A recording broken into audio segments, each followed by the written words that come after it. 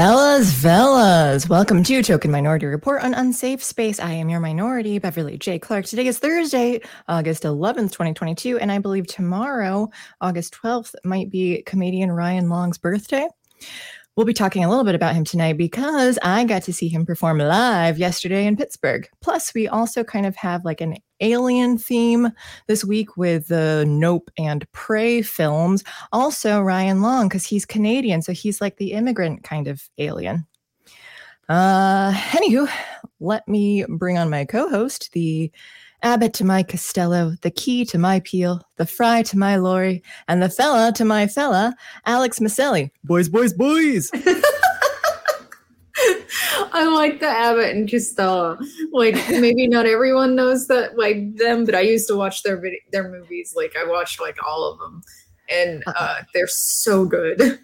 Yeah, I mean, I guess I haven't really watched. I've seen just a lot of clips of them and not necessarily the full film. So I'm kind of you have to see their horror one. It's the best one. Oh my gosh, I would absolutely love to see a horror one with them. Yeah, it is definitely worth watching. Because there was all those Vincent Price films with like Dracula and Frankenstein and the werewolf and everything. Price. It's like all that kind of shit. And so it's Bela Lugosi's Dracula. It's so good. Like it's totally worth watching. For that reason, it's a great like comedy serious crossover.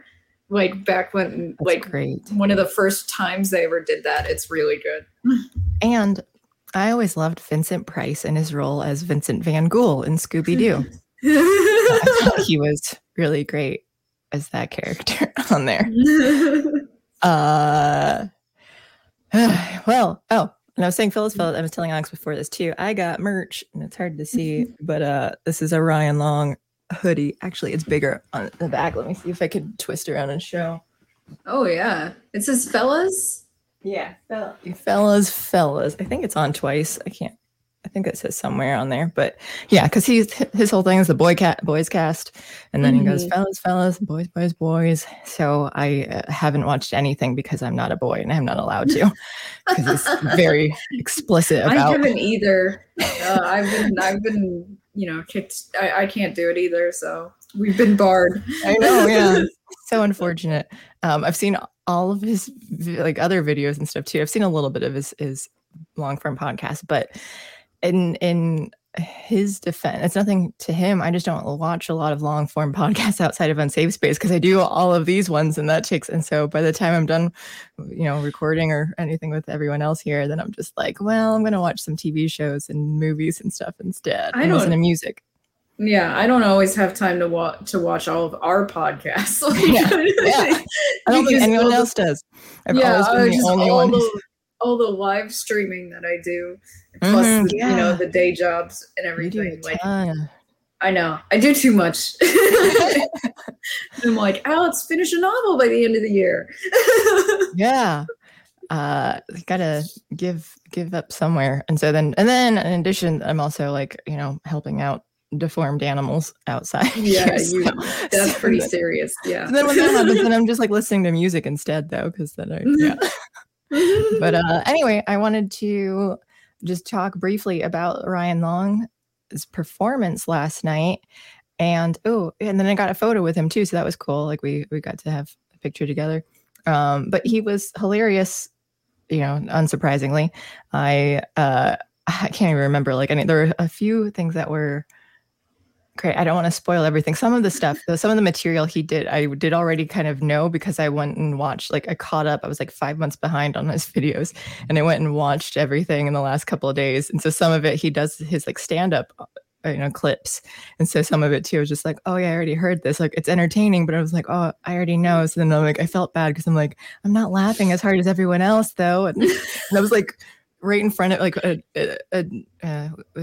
little bit of a distance though, but it was like in the center too though, and I was like, I'm smiling though, like it's funny. I'm just like, it's not new. It's not new. Yeah, for you. Yeah.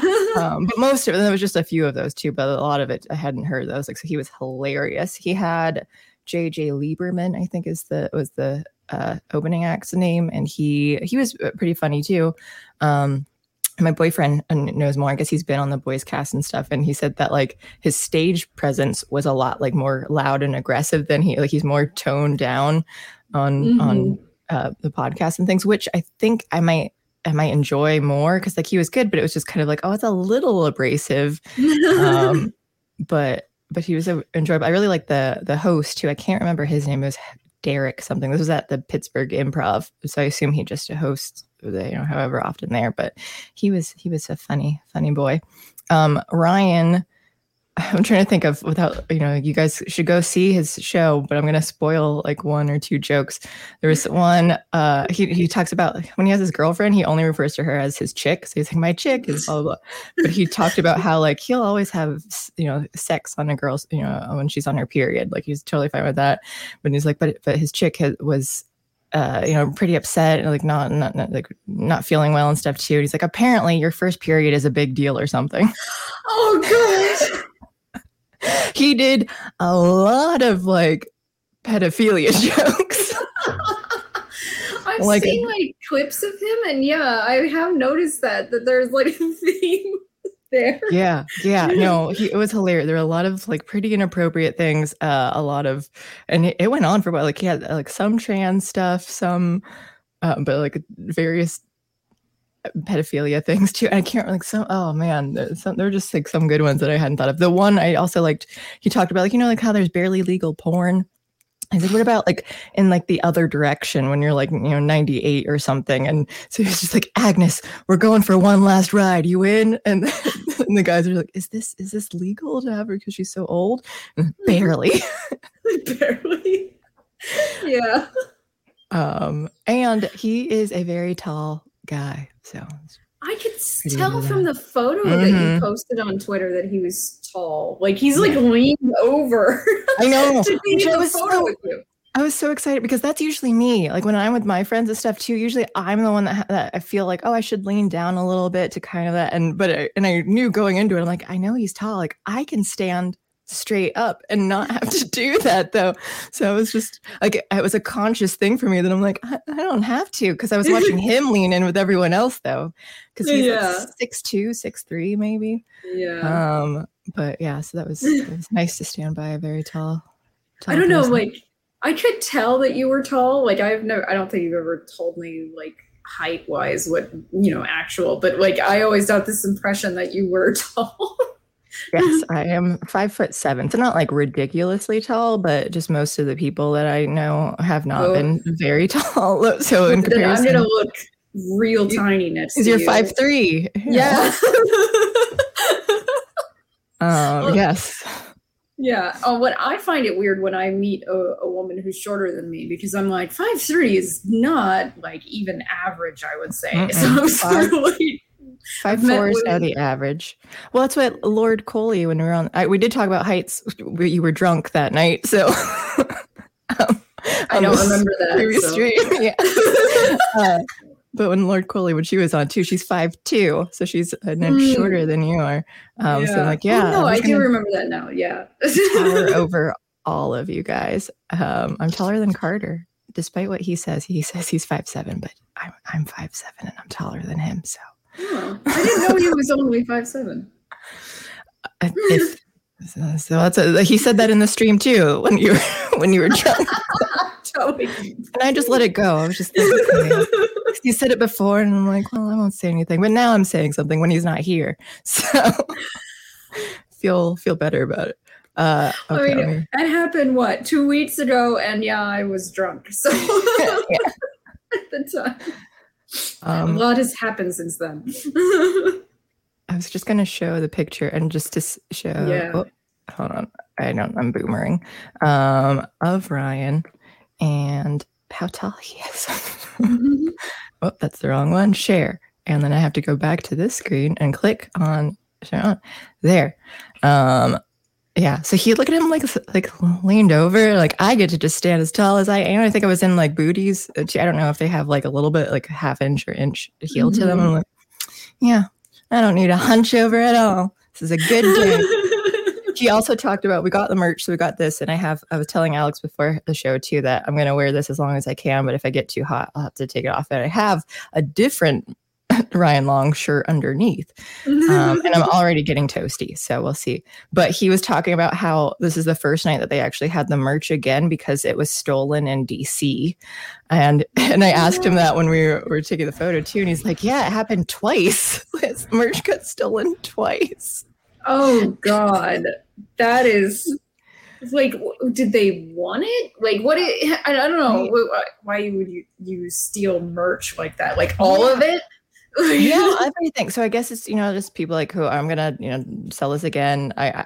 Or sell it to other people and trying to push like, hey, have you guys heard? This is how my boyfriend was explaining that it'd be sold like, on the street and stuff like, yeah, like, the Boys Cast Fellas is the hot new show. Everyone's wearing it. So you'd be like, okay, yeah, like I want this shirt. I want this hoodie. Speaking of Carter, I felt like since this video clip is still here, let's just listen. We'll have a little bit of Beyonce recited. The lyrics recited by our favorite rapper, yes, MC Laren. Cool it down, down, down, my pretty. Bad, bad bitch. Make the bad, bad glitchy. Fine, fine, fine, fine, fine, fine. Yeah, it's so funny. Yeah, I just watched it like before because I was like, oh yeah, let me replay. I was showing my boyfriend the clip too, though, and that made me laugh then. Like 20 minutes ago, I'm still laughing at every time. It's bad, bad bitch, fun, just coming from him every single time. I don't know, it doesn't get old. And the fact that he just like loses it right, and then the clip cuts off in the middle of him losing it. I love it. Also, I was playing around with end credits, so I have some new ones up though. Yeah, so I've got some extra stuff there. We'll see. But also, welcome Johnny Boy Quick Draw, JB, Park Nelson, Gabba. I'm just reading here. Oh gosh, JB says he's got time to watch whatever. Barely live porn. Oh gosh, JB, that's disturbing. I'm not responsible for what I said in chat while you were drunk. And he says that Carter's the worst rapper ever, and I'll buy an album of it just to piss people off. Yeah. Johnny Boy says he's a great orator. I think so too. He can really, really recite those well. Yeah. So just generally, Ryan Long was great. His tour is still continuing. I forget what the name of the tour is called now. Whatever the current one is, though, it was funny. And he has that White Immigrant on his YouTube channel too, like the full 45 minutes of it. So that was good. I was worried. My boyfriend's like, you might not want to watch it. He might just like recycle the material, but he did not. I was like, this is a totally different show. He shouldn't be recycling it. He was only recycling some of the other clips that he showed. That wasn't from but that's okay. But Gilf, Brian Yoder says Gilf is a thing. Is that grandma? Grandma. Okay. Yeah. Okay. Yeah. I believe that if they're not like super old, they're like the young kind of grandma who had children. I would say that like young. Jess Lane was for quite a while a Gilf. Really? Yeah. Wait, what does she look like? I don't remember what people look like. She was on the American Horror Story. Oh, yeah, I agree. Yes. Okay, I'm bad with names. Yes, she's definitely a Gilf. Yeah. I think she's not one anymore? Probably not. I think she tipped over into not sexy anymore. GGILF. Formerly Gilf. Just saying great grandma. I'd like to. All right. Yeah, I agree with that. Okay. So let's get into which one are we starting with? Nope. Yeah. Nope. Okay. I saw it a couple weeks ago now, so I need to remember everything about it. What were your general thoughts on this film? It was kind of funny because there was this point where I was watching it in one of the earlier chapters and I went, why is it so fucking dark? I can't see anything.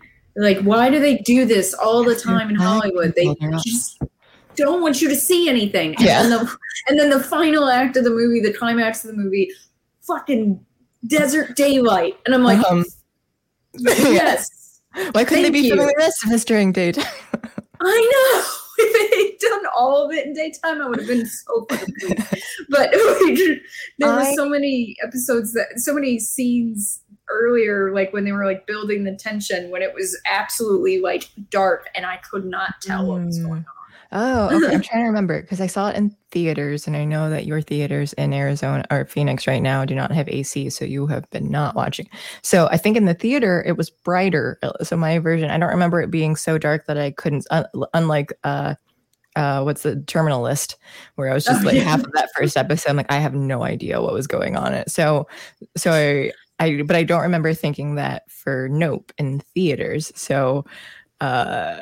Yeah, I must have just, I don't know, maybe the way that it was done with the theater or the copies and stuff. Mm-hmm. True. So that's, I mean, it kind of depends on what like equipment the theater is rocking. Yeah. Like that does matter. Like some sort of old school projector. Because I remember the one guy cleaning up when I saw his shadow as he like walked by at the top of it though too. So it's just like, yeah, okay. I know what you guys are doing. That's funny. But like I was pleased by I mean, like even if like in the theater, if that final act had been like in your situation in still dark but not like completely dark, I still think that would have been a cop out. Like so I felt like that he made the right decision there to do that fine, because first of all they're trying to catch a picture of it or catch it on film, and so you would want to do that during the day. Yeah. And then, although I will admit this, it is very clear, because it almost always is clear, that when they film the desert, they put a light filter over the, the cameras or maybe in post. I think on the cameras though, because if you go outside in the desert, like during like the summer and heat, it is basically impossible to see anything. Like even outside of the city, like if you're in like a dirt area, that light bounces off of everything and is blinding. Like it is too bright, and it's really hard to get photos and film in that kind of situation, because it's like, it's too much light. You have a possible whiteout problem essentially. Yeah. So, I mean, you can adjust like aperture and the white balance stuff, and I forget what is it called, because we used to have the lens filters. My gosh, this is embarrassing because I have a film degree, but like there are filter, like polarized filter or something, whatever it is, that like it darkens it up, so that way like you just put it on the lens, and it does, like when it's too bright out, it just darkens it a bit though. So I'm sure they had to do like something to like, hey, we can actually, because we would have to do that when that was in Pittsburgh. Like sometimes it's like it is just sunny out, so it's too bright. Yeah. You need to have it. And I can imagine when it's sun just everywhere in the desert and light reflecting from the hard ground. It literally does reflect off of the ground. It's kind of insane. It's worse if you're anywhere near like a body of water though, because that makes it even like sharper. But I did appreciate that he did that. But the theme of the movie is very clearly about problems with how Hollywood tries to sensationalize things to the extent that they don't even care about life. And they have a lot of hubris about life and the danger to life over trying to get their sensation. Like he's literally said that that's pretty much what the movie is about. But my problem with that as a theme is that it's like, I'm gonna make a movie about Hollywood sensationalism and then release it in theaters worldwide with big Hollywood studio backing and have lots of sensationalization in the movie. And I mean, trying to make a point. Yeah, I know. The only thing that like really like counterbalances that a little bit is that we don't actually see like what happened with Gordy on the TV show. Like he talks about it, but he doesn't show it. Yeah. So first I'll say that Jillian Colucci says, I didn't like how it looked like one thing the entire movie, and then they didn't show the transition into the being it was for the finale. And we're going to just do like full spoilers on everything here too. So, but to back up, because I do want to get like Gordy was a big thing that I want to talk about. But so just generally, I enjoyed the film. I thought it was a well done and interesting. I'll say that it was slow. It was a little too slow paced for me though. So it, and I think it was is intentional, like the way, like the pace, because I think Jordan Peele does everything like pretty intentionally. He has a lot of nuance in his writing and directing style, but it was just kind of like, even if that is the intention, it's just not exactly for me, because it was a lot more like exposition. I think it would have helped me if they like threw in some more of just kind of the drama of the film earlier on, because it didn't get into it until more later. But I'll say too, like even the one scene with the fake aliens where the kids were like in the whatever that barn was, and I'm like, that was legitimately creepy. Like I didn't realize what it was going to be, and so just seeing them there, like the way that scene was done, I'm like, yeah, I'm spooked by this. But yeah, I was immediately though like, why don't you have a gun? I'm like, right? Yeah, like because everyone would. I mean, I don't know what animals you have out there to like protect, but like you would have something to help protect you from whatever. And we have that here, but I guess I don't know what like coyotes for one thing. Yeah, okay, yeah. And I mean, coyotes can seriously injure a horse and possibly lead to its death. So and most places in the Southwest consider them varmints that you can kill because here too. So I'm like, I could foresee him at least having some kind of rifle, like honestly, right. Like, you know, not even like a really powerful one, like just a 22, like, because you wouldn't take much to protect horses from coyotes. But like, I'm like, why didn't he have a gun? And it's like, the only reason he doesn't have a gun is because this is Hollywood. And like, I know it takes place in California, but he's still a rancher. Right. And you're like, you're outside of LA. I know you're close enough to LA to be selling there, but like, yeah, you've got a lot of acreage and like, who knows what, it's silly to not, I can't imagine that any farmers out in California, like the ones who don't have guns, even like with vineyards and things, like they got to have something. Yeah. I mean, I just don't believe that he wouldn't have one. Like, especially if like things were getting weird and stuff. And it was, speaking of which, things were getting weird, is that like you hear a radio saying something about hikers going missing. And I was all like, why would the thing take hikers first when this is ranch land and there's a lot of animals around? Like, what wouldn't people be noticing that their animals were going missing? Like first, like that seems like the first thing you notice. Like, but no one ever talked about that happening until like it was happening to them. Because they have all the coyote. No one has guns out there, so they're just used to the animals getting killed by coyotes. So like the animals. You'd find a body though, probably. Yeah. Maybe, I don't know. It's big. Like JB also says, we have large apes here that go through the trash. Homo sapiens, I believe. But yeah, what was the? Yeah, I agree with you that that seems kind of silly for it. But I also, just to get it out of the way, the things where I was just like, oh, I don't know, because again, like all movies, everyone is very like wary of like, how woke is this going to be, like how preachy or something. And I'll say that the only part that I thought could be considered, inching toward the woke is when Keke Palmer was like explaining the history of the motion pictures and how it was a black man riding on a horse, which I didn't even know. Like I didn't remember that it was a black guy who rode on it. So it was informative for me. And so the way she was just kind of, but I thought it was like, this is a very historical context. Like, and it was related because they're horse trainers and stuff. They have a horse farm. And they say they're related to him. Yeah. And that they're. The reality is though that no one knows who that jockey was.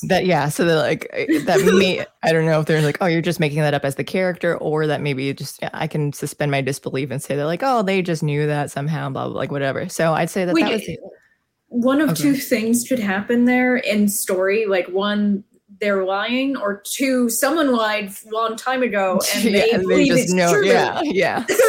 So or like the third option, that it really is that, and it was just an oral history that the guy like mentioned, so then it's just been passed down to it. I can, but like regardless of it, I like sure whatever, like it's fine. And that was like pretty much the only thing that I was worried though, because like Kiki's character, I was just like, where are you going to be? Like, what line are you riding here? And I'll get into her too. I like her performances. I keep seeing her and stuff recently because she was in Nope. She's rewatched the show Scream Queens, and she's in that. She voiced one of the main characters in Lightyear. And then I remember her, it wasn't too long ago when I rewatched the TV series Scream. So she was in Scream Queens and Scream. So she's just been in everything. And I like that she does kind of switch it up a little bit there, because like in Nope, she was a lot more, I don't know, like she was kind of like tomboyish and her, like the clothes that she wore, like her hair and stuff, just she wasn't as like girly as she in Scream Queens. She was a lot more like kind of I guess professional when she was like, oh, I'm going to be a doctor and stuff too. And so she didn't have that same, like, I don't know, like her character was just a lot more like loose in Nope. And then so she is it. Actually, I was just kind of surprised to see like, oh, you can kind of switch up your character and subtly too. That I'm like, you're like a little bit like her whole thing was like kind of annoying and Nope. That like this is just her energy. Like she's just kind of like always like a kind of hyper and everything. And because it seemed pretty natural, like, oh yeah, like if I were around you in real life, like you'd just be a little bit too much for me. I'm like, but she's either able to put on that personality as an actress, or like she's able to, if that is her normally, she's able to tone it down when she's like playing other things that are like more reserved. So I guess just watching her so much, I'm like, I think I like you. And in the Scream, she was a way more like activist and like obnoxious as like this feminist thing too, though. So it was just like Nope, but a little bit more like inner city kind of girl in an activist way. And I was just like, but at the same time, like you're annoying and obnoxious, like, but I think I still kind of like you. Like, so she was still able to like make it endearing. So I think I like Keke Palmer as an actress ultimately. One problem I had with her part in the movie, it wasn't her necessarily, it was a writing thing. We don't see her for quite a while in screen time at the beginning of the movie, and then the climax follows her to Jupiter's, whatever that place was called, the Jupe's like carnival. Ranch. And that bothered me because I was like, I expect that the character I'm going to follow in the climax is the character that you're going to spend the most amount of time on in the beginning of the movie. And that was, OJ. That was not her. So but that's not like on either of them, obviously. That's on Peele. Like, right. You can do that. Like, obviously Psycho does it, but one of the ways in which Psycho does it is that like you follow someone in the first act and, she dies. And it was shocking at the time. He deliberately made that choice. And I don't know that Peele is deliberately making that choice to wait so long to introduce her and then have her do the climax. Like, it seems really weird. Yeah. I mean, I guess like, so she was supposed to seem like kind of flaky because like, oh, she's doing this other thing. So that's why she's not there. She's not showing up. And so I guess like character wise, like that's, I think why that, but yeah, I think maybe we should have seen her not be there, like seen her elsewhere on screen. Maybe show it. I think maybe she should have been there when the dad is going to the hospital. Yeah. Because that is our first scene with people, is that like instead of the sounds going on around Gordy, I feel like that's what it comes in on, is that. But I feel like when, he's father and son, Keith David and him and OJ are talking and whatever, and that's fine. But like, and then they're rushing to the hospital. Like, where is she when her father is dying? And that's our most pivotal scene to show OJ essentially. And our most pivotal scene to see her is her showing up late to a filming. And I'm sort of like, she's not that, at this point, she's not that interesting. She's not as interesting as OJ. And that's kind of a problem for making her the center of the climax. And like I said, this is all from a writing perspective. And like, it kind of bothers me. I mean, maybe if it were more about them and the climax together, because it was just like, oh, you got to see that like he potentially got taken by the alien or whatever the monster is. And so then it was up to her. But like, I think it would have been better because they were separated. Like, oh, you're doing this thing, I'm waiting up here, and then we're each doing our own thing. But if they were, hey, we're both on we're on horses together, we're doing so, that it was just like, this is our relationship as siblings trying to overcome something. And then OJ gets taken and it's up to her. Like, I think that would have been more okay if we got to see them like trying to do something together first, and then she like finishes it up. But because they start off as like, we're so far apart, like we're distant emotionally, and them trying to like rebond toward the end and him getting taken away, like maybe that might have helped. It probably would have, because there's also, you're right, there's a lot about their sibling relationship not really working. And then we don't really get much of a payoff on that, actually. It's more just like, it's multiple things. I use the word no payoff, or the term, the phrase no payoff. I was like, there's that moment where they like high five a bunch, you know, because the guy shows up with a film camera and whatever. And like, and that's like that's their most like together moment. Like even during all the climax, they're physically far apart. He's telling her to leave so that she survives. And I don't know. It's just, it was like a little frustrating that I was like, I don't feel like I got, like, she's happy to see him in the end, you know? Right. But and I like, too, I'm like, is this a delusion? Is she like, just because it's a desert mirage? Like, is he really there? Like, and I knew too, his survival, or my like of the film was dependent on his survival, because I was like, if he ended up dying, then that was just going to be, I hated this movie. So it was very, very close. See, and that's the thing, is that I think a part of the reason why you felt that way is because OJ was the protagonist. He was the protagonist of this freaking movie. Yeah. That's kind of painful. Also, just to note, I had to figure out how I was going to phrase what I was saying earlier when we were talking about the climax, because I was going to say something about how they were climaxing together and I was just like, no, don't say it like that. So, but just so you know, that was going through my head at the time. Especially like because they're brother and sister. Yeah. So I just had to be more wordy with how, like, oh, if they just came together as siblings during the climactic part of the film. That explains the way you went slower and articulated. Yeah. Glad you caught on to that, but that was exactly why that happened. Also, Jillian says that she was late to the show, late to the death, late to saving it all. So yeah, you know, that's a good point too. Also, I think we have someone in chat, Dan did not, who I think is a troll, but I'm kind of confused by what he's saying in there. So just noting that I acknowledge his trolliness, I think. But I'm confused. I can't even tell what he's saying. Yeah, I know. Yeah, I'm not sure. I'm not sure what that means. Yeah. But anyway, let me think. Okay, so we had the finale, the sibling, the Gordy. So I want to address Gordy. I think that was the biggest problem that I had, was that I thought it was really interesting. I thought the flashback scene, and for those who haven't seen the film or don't remember, Gordy was the chimpanzee and it was a 90s sitcom, Gordy's Home, I think was the name. And Steven Yeun's character, who was Jupe, who had the ranch, who was the neighbor rancher, who had a whole, like, you know, whatever it's called, like the carnival thing. Yeah. So when he was a child actor on the show, Gordy the chimp had a freak out and attacked his cast mates, and so like they had so he was traumatized during it.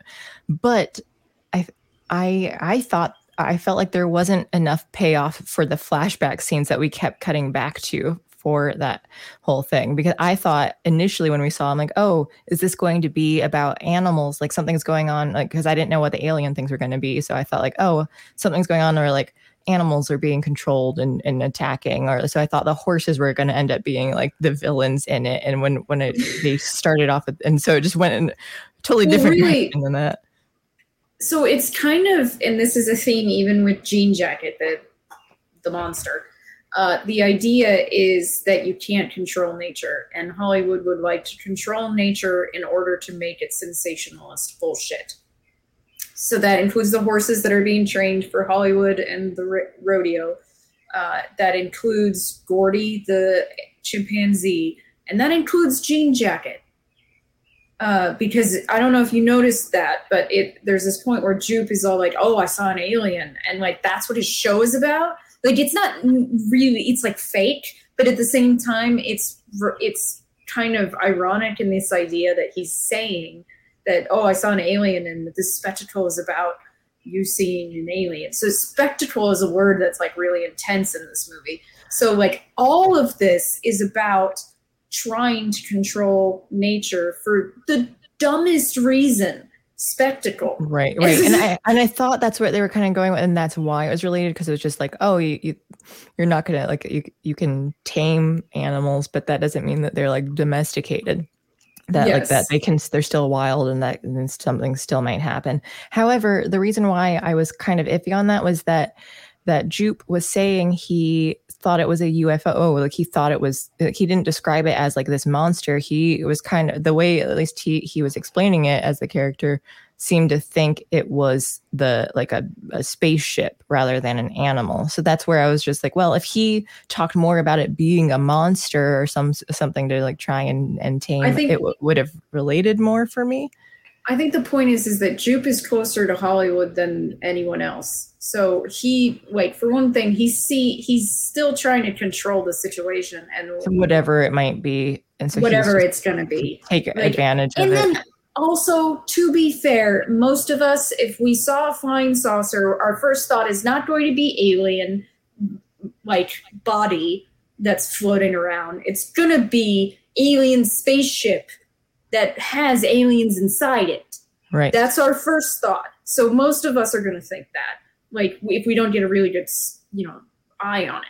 So to me, that's not like all that out of the realm of possibility. It's not until like they're clear it's eating people that they're like, oh no, this is a fucking animal. I guess even if I guess the control thing, even if he thought there were aliens inside it, that he's like, I want to be able to, like, hey, I am trying to tame you, however that might be. Also, to Jillian in chat, when she says it's rodeo, does that mean like even when you're at, like, because it had like the little park thing where it was just like all the different stands and stuff and like the stores and all that, is that still considered a rodeo, like a whole thing? I don't think most rodeos have that. None of the ones I've ever been to have it. So it's like a rodeo / carnival, like, but it's a stable carnival, so it's like a little bit of a mini park. Like, it's really weird. I felt really sorry for him, by the way, and his family, and his all whole the people in the situation was so sad. I guess that's the thing too, that it seemed kind of weird to have that backstory, because Jupe wasn't a main character; he was a supporting character. So just having this history for him, while interesting, it seemed kind of weird to, like, I understand what it might be trying to convey as far as like the theme of it, but it was just kind of also, I don't know, like something about just having like, here's this supporting character and we're getting flashbacks about your life, though it seemed kind of out of place a bit. So it's, I don't know. So just like my boyfriend and I were talking, we were kind of saying that maybe, because he was like, should it have been, it was already a long film, but should it have been longer to give more time to develop? And I said, maybe it could have been like a TV series, like a mini series or something. So then that way you have like a full episode, like it makes more sense to have like, here's Jupe's episode. We get his backstory on like why he's the way he is. And you just get to kind of develop. I think I would have been really interested in it as like a 6 episode mini series to kind of just see it all. I probably would have too.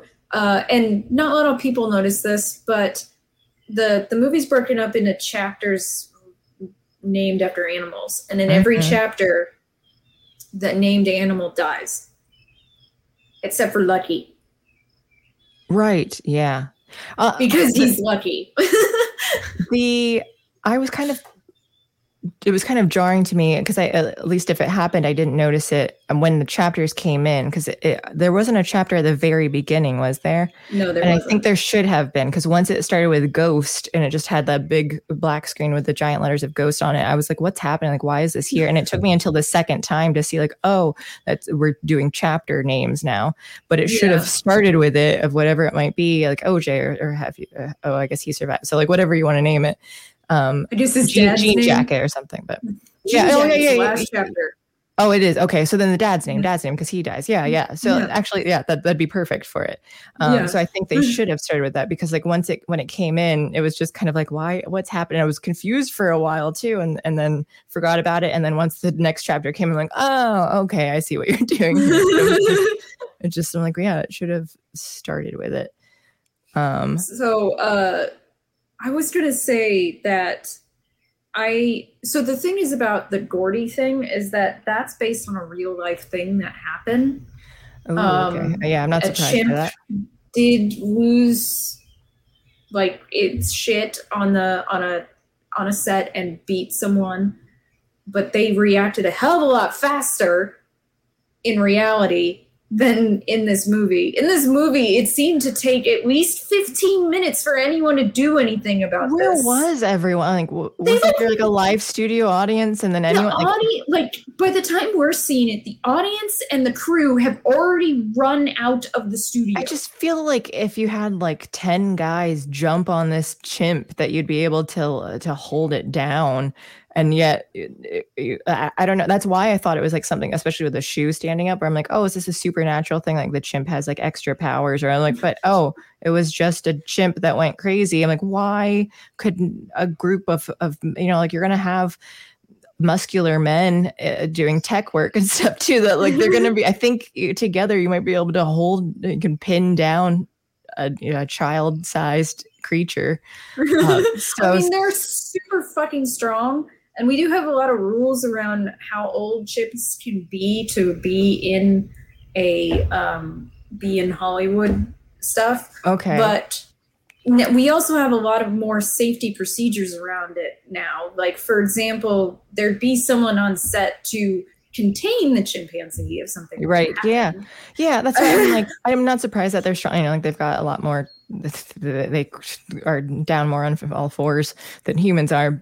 But I don't know. Like, I just think that like, when you have a pylon of like 20 guys that you can just sit on it and like take it down. I'm pretty sure 20 guys could take down a chimp. Yeah. It's not a gorilla. I don't know. So and like when you're doing a TV show, like there are a bunch of people here. So I don't know. It's just plus they're all like, the Wrangler.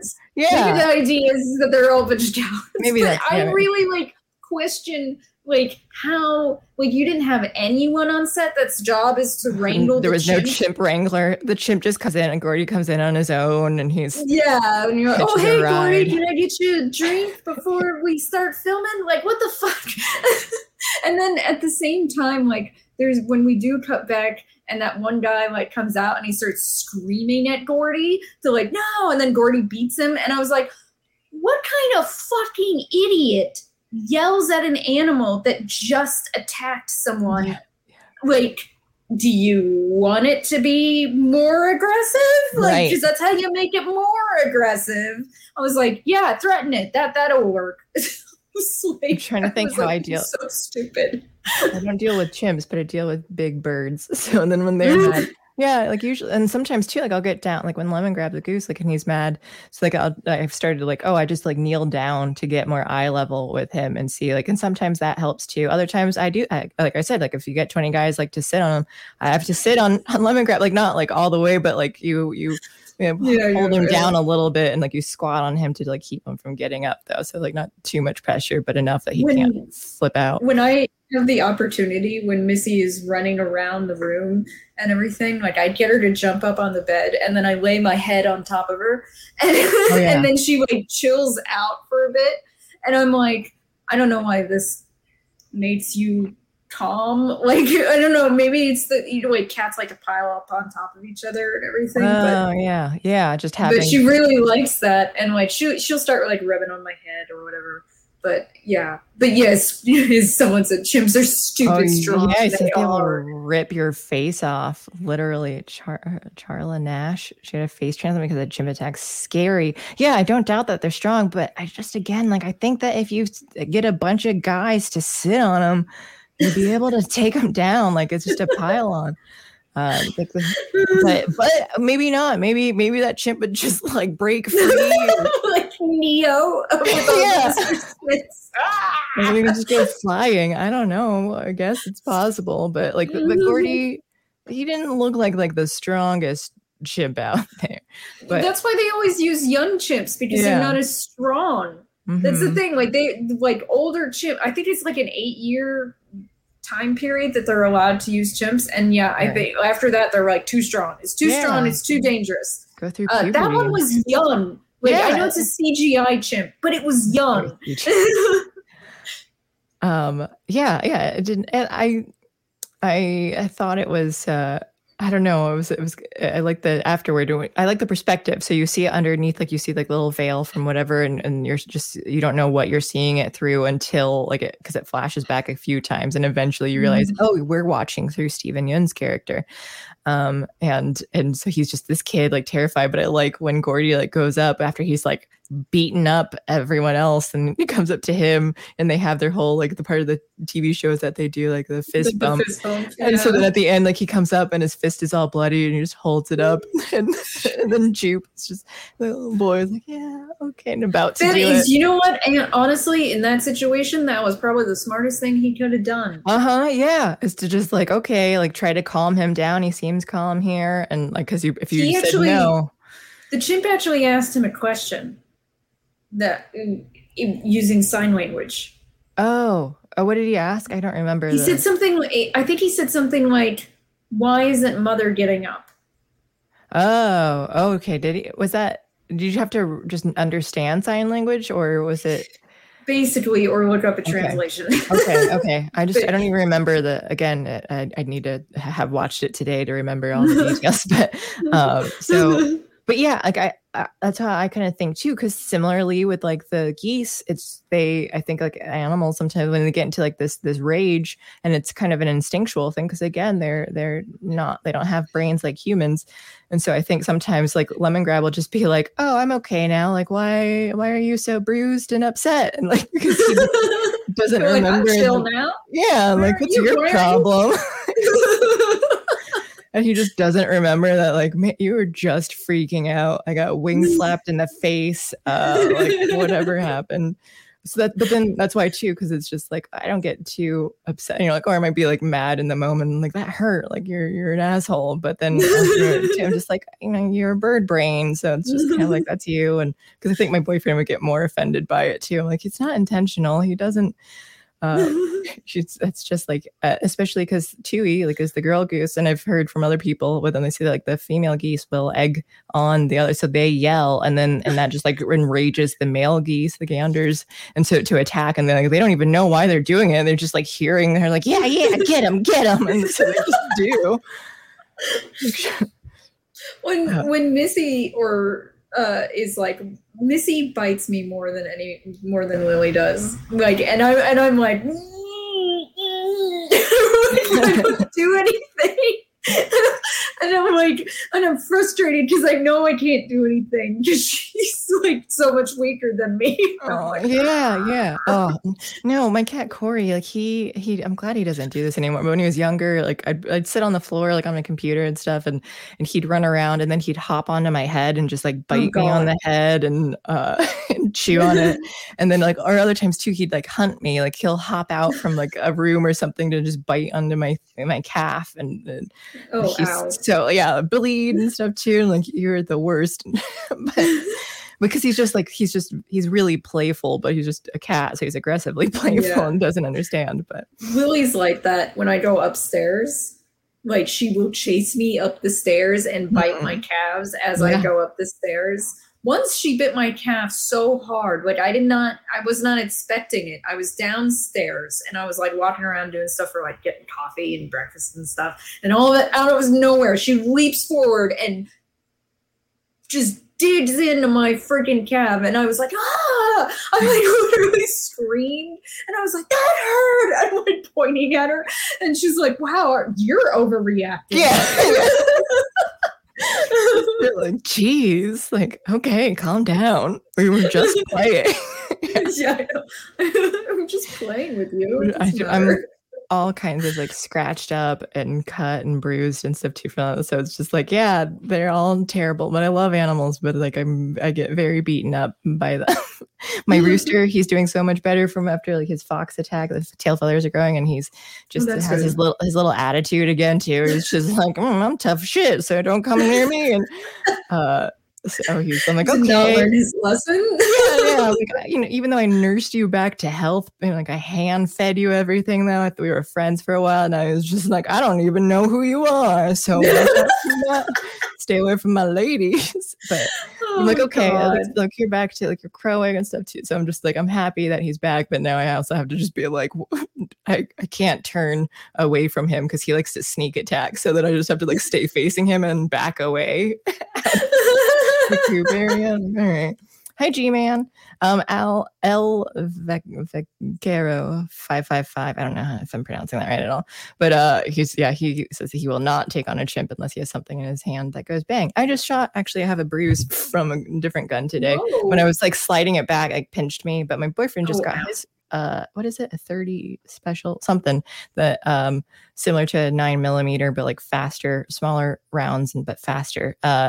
So he can conceal carry soon. But we shot that out earlier and it was nice. Like it doesn't have as much of a kickback as my other handguns do though. So I had to figure out my aiming because I'm used to having to aim like a little lower because like I can't hold it. Well, I'm not good with handguns, but this one I was like, yeah, I'm doing it. All right. But I don't know. Are you better with Spanish names? Is it going to be Vaquero? Is it Vaquero? No, it's just Vaquero. El Vaquero.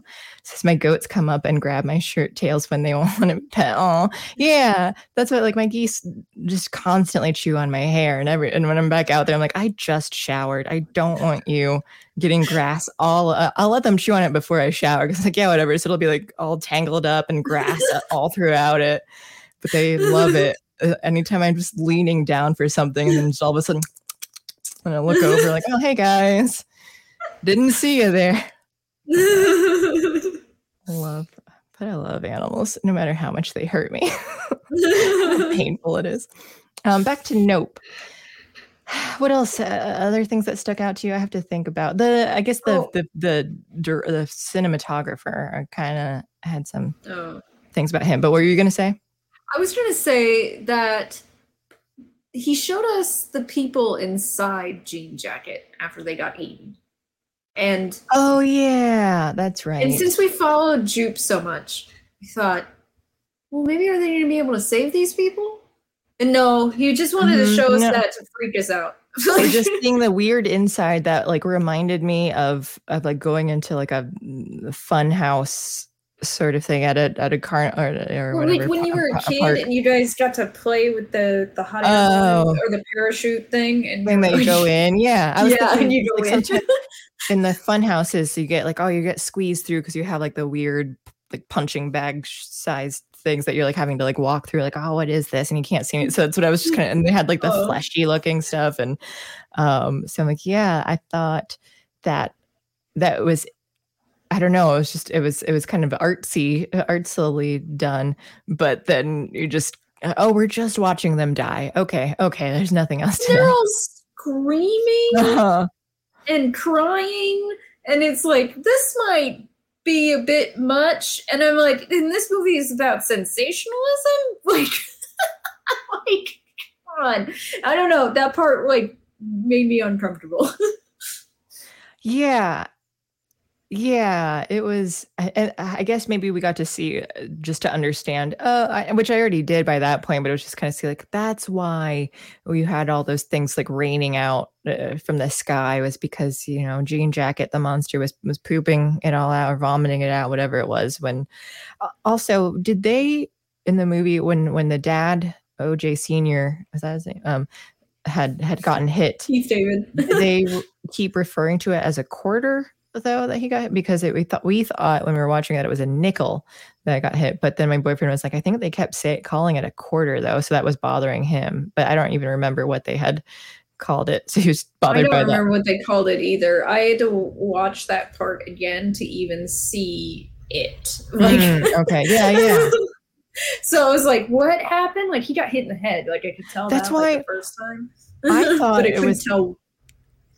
I thought like whatever was falling, I thought it was something where it's just like, whatever alien thing took over. So that's why I kind of thought like the horse was going to turn on it, or because the horse was going to walk. And I thought like, is it going to be evil now? And it's going to turn and attack because here's just this weird thing that's taken over. But again, it went in a very different direction than I expected. The thing is, though, is that I was like, how, when I watched it the second time, I was like, how did he not lose his hat after being hit by that coin? Yeah, because they like hit him right on the face, like or in the eye or something too. Yeah, it hit him in the eye. But even if you were like looking up or whatever, being like hit, like like I would just figure his hat would fall off. I don't know. Like I was also confused, and I kept thinking about this and never remembering to actually look it up. But I was wondering how much damage realistically can that do? Because I thought, when once everything reaches terminal velocity and it's the same speed. So I thought like Mythbusters did a thing about like dropping a penny off of the Eiffel Tower or whatever, that it will reach a certain point and it won't do like too serious of damage. But I don't. But again, that's just what I'm vaguely remembering, and I don't know. Yeah, well, and even if he like spit it all out with force, I think by the time it reached the ground level where people are, it would have leveled out its velocity. Yeah, that's what I thought too. Because even when you shoot a gun up in the air, and once it falls down, it's only so like it's not going to have the same amount of damage as when you're just like shooting it directly at something. So that's why I was just I don't know like if anyone in chat does know the sign, like if whether that was realistic or not, but I was just like my initial reaction was like that doesn't seem realistic to have done that much damage. But maybe. The other thought I had actually is that as I thought about the idea of like if he was looking up, he would have lost his hat or whatever, is that if he was looking up and it hit him, I don't think he would have stayed on the horse either, actually. He either would have fallen off the side or like he probably would have fallen back and then to the side, because the idea is like if your head's back and you're gonna start falling, you're gonna fall backwards. You're not gonna fall forward. I mean, he's like slumped forward. Yeah, yeah. Because I guess if it did enough damage that it looked like to cause the brain damage or whatever in his head, then that seemed like there was a lot of force enough to like knock you a certain direction. So G-Man says, yeah, it's realistic. The whole movie is realistic. Yeah. Well, Jillian has a good question about what the fuck was with the blood raining down. Yeah. I still don't understand why the blood rushed out. Was it digestion? Was it a blocked bowel from the horse? I thought they were saying that it did not like the flags and then the plastic horse or something. So I thought it was that it did not like it, so it like vomited it back up, and it was, I don't know if that was the human's blood or its own blood. I assumed it was just like the blood of all of its victims. I thought so too. And also I thought it was pretty amazing that OJ figured out that if he didn't look at it in the same way if he didn't look at other animals that it wouldn't attack. Like, I don't know about but it was a big risk. It was a huge risk because, by the way, you turn your back on a cat, that thing is on you. I was just saying about my rooster too. Yeah, that like I couldn't look away. I had, because when you're you have facing to maintain eye contact with some animals, otherwise they will come for you. So it's like that was basically 50-50. That was an insane risk that he just took. There's hopefully this thing reacts like horses do, and at first I was bothered, but and it took me a minute to understand that he like where he was you can't look at the horse in the eye, you can't do anything, blah blah blah. I'm like, why? Like, this doesn't seem like a horse that should be being used during film. And it was like, oh, that's the point, is that he's a bad trainer and that he wasn't like these horses are still pretty wild and such. But which then you're seeing here's this monster, which I don't even know, we never established, is this an alien monster or is this just a creature that lives in the sky somehow that stays around Earth, and are there more of these things? So we never even got to know that information. What is this movie? What movie is this again? So it asks Ella Vaquero. It is called Nope by Jordan Peele. Of Key and Peele. I always have to think about which one's which, and that their name. Anytime I see them, I just always think Key and Peele is the name first, and have to remember that they are two separate individuals. Honestly, if I was going to rank Peele movies, Get Out is still number one, because it's very well done, very well written. It has a message about false allyship, which I thought was actually kind of a reasonable attack. And then after that is Us. It's kind of about someone, the problem with trying to control large populations. Pretty good. I haven't seen Us. Yeah, it's not as good as Get Out. And then Nope is below that. So it's like, you're getting worse, and I'm worried here. Yeah. I'm starting to think we have an M. Night Shyamalan situation on our hands here. He's kind of a one-hit wonder and or at least like slowly lowering the quality. That's my perspective anyway. I know other people could disagree, that they think maybe Nope is better, or maybe Us is better, but that's just how I feel about it so far. All right, I'll have to watch Us and then compare it, because I don't know. I'd say, and it's been so long since I've watched Get Out, so I should rewatch it. But I remember enjoying it when I did, and I think at least I'm just trying to remember like my emotional reaction to them, and I'd say that I enjoyed Get Out more than I did Nope emotionally. The message of Get Out was "White women be crazy," says Julia. Yeah. Somewhat true. I'm allowed to say that. Gosh, what spam is this in chat here? I don't know. It's not even in English. Ugh. If you were English spam, I might let you stay, but gonna block you. All right, you talk for a second. It's getting too stuffy in here. I'm gonna have to take off this hoodie, so I'm gonna mute. Okay.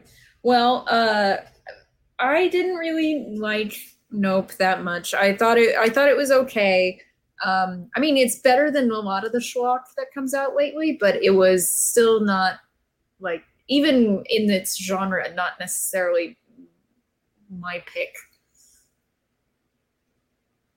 And I don't know, like, when it comes to, like, I actually like the War of the Worlds movie with Tom Cruise better, just because it's actually it has more entertainment value. I mean, sometimes when you're doing something where you're trying to present a theme and like an argument and like show people a problem, you take a bigger risk than you do when you're just making a blockbuster popcorn film like War of the Worlds. Like, honestly, it's a bigger risk to go with the artisty thing. Yes. Yeah. Because you never know. But I guess once you have the name too, like Jordan, people are kind of, they have expectations now that like, oh, I'm going to go see a Peel film. I also in chat, Fresh News 247 says, so happy more women are comfortable going back to the cinema. I don't know what that means. Were women uncomfortable going to the cinema for a while? Yeah, I'm not sure. I've never been comfortable going to the cinema. Yeah, so like women specifically, or I'm really curious what you mean by that. Jillian says, I'm just glad there's somewhat ordinal/creative ideas and not the same recycled nonsense. Yeah, that's fair too. I thought that Nope was an interesting spin on UFOs, of it instead of it being a spaceship that like there's just this giant monster in the sky. So I did like the concept of the film. The imagery at the end was sort of like serifs, like the actual original. Ideas of what angels look like. And angels are not necessarily like, if you really like look at the like angel history and shit, like some of them are really scary in what they do and how they look. Yeah, because sometimes like if you look at them directly, you could go blind or something, or that they're because they're terrifying or hideous or something though too, or elephant head. I don't remember what all the different things, and that isn't like in the Christian one too, or in all of them. Like no one becomes angels when you die. Like they just exist separately though. So it was really disappointing that when you learn that, because as a kid when you see everything like, oh, you get to just become an angel and get wings and stuff, like, oh, okay, no, and they're their own species. Okay, cool. I grew up in an irreligious household, so I didn't learn about any of that crap until I was already a teenager. I think I just remember like watching TV, like cartoons and stuff, whenever they like, oh, you'd fake die, and then like the soul would fly up and you'd play like on a harp and you get a halo. So like that was just how I'd see it in cartoons and everything. But Fresh News, angels equals Cthulhu. Angels equals Cthulhu. Nope says because of COVID, no one is going to the cinema. Okay. Because you said women specific, I didn't know if there was just a gender thing going on here, but just everyone generally. The only reason I didn't go was because of places saying that they needed to wear masks. So if I had to wear a mask, I wasn't going anywhere, but I'm totally fine. And Alex has a good, among other reasons, but a big one is that there's no AC in the Phoenix one. So of course I would not be going either. Or they don't turn it up high enough. Like everyone's complaining about how stuffy it is in there. And it's like, see, that's just uncomfortable. I die. I cannot handle stuffiness. I think I told you this off air before, but there was the Music Box Theater in Chicago, and I got to see, what is it called? Don't Think Twice, with the other Key and Peele person, Keegan-Michael Key. So he started it, and Ira Glass was the producer, and he was there to talk after the film. And I thought, and so it was a good film, and I wanted to stay and hear him speak, but it was so stuffy. There was just no air circulating, and it was July or something, and I was dying, and I was nearly passing out, and I was just trying to stick it out to like watch him speak. Yeah. In the summertime, if the choice is between being inside without AC and being outside without shadows, without any kind of like overhead cover, I choose outside. Mm-hmm. In a heartbeat, I'm going outside. Wow.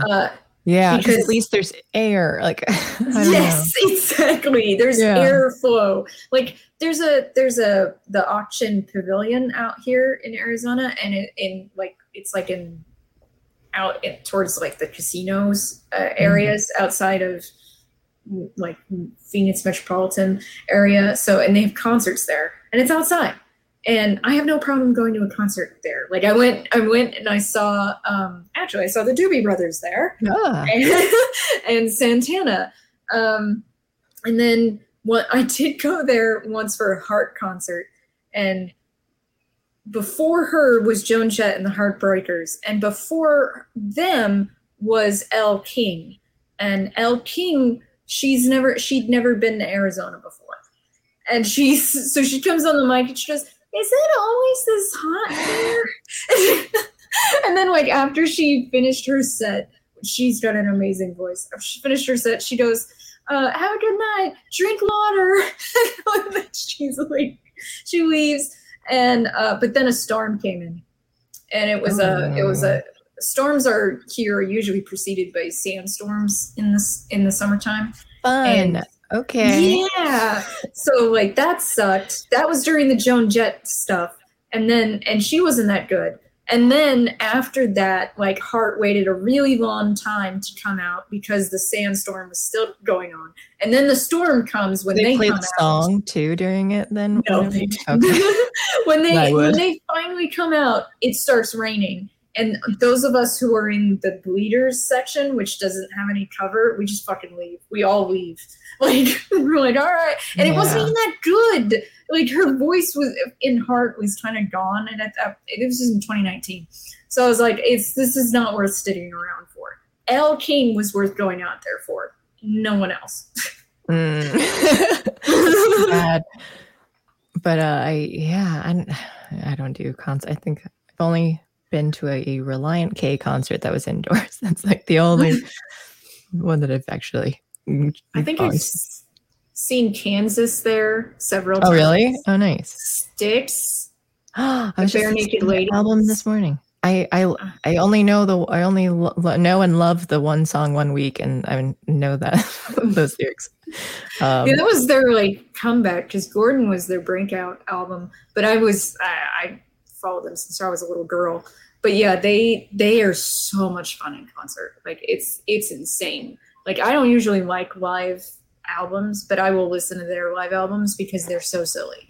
But yeah, I saw them. They were pretty awesome. But I was listening to Ryan Long. He had what's it called? The John Stones or something. I already forget the name of his band, but he had a band beforehand, and they were kind of ska like. So that was interesting to listen to. What were you saying? Okay, see, Jillian says that she saw Bare Naked Ladies with Hootie a few years ago, and they were a blast. Yeah, they're one of the best things to see in concert because they are so much fun. Like, if you ever get a chance, they're worth it. Even I think they lost Steve Page at some point, but it's still a worthwhile band because he sang like half the songs. The other guys sang the other half. So I'd like to go see. I'd like to go out more. Or the only place would be like Pittsburgh or something that might have them. So I should look into what concert. The ones that I was like looking into were like the pop punk ones that aren't playing anywhere near. Like the closest thing is like New York City. Like I'm not driving all the way over there to that. But and I was worried too with Pittsburgh, even to the Improv. I didn't know what their mask situation was going to be like in the city. And when I tried calling the other day, like beforehand, no one answered. So I was just, well, and when we got there, they did have signs that said like masks optional for those who are vaccinated. But my first thought was like, oh, if you're vaccinated, you get to choose if you want to wear a mask or not. They're like, okay, you get to choose to wear it. But they actually didn't care either. Like we went in, I didn't know what they were going to say. No one it was just signs on the doors, and only one employee I saw was wearing a mask. No guests were wearing any masks.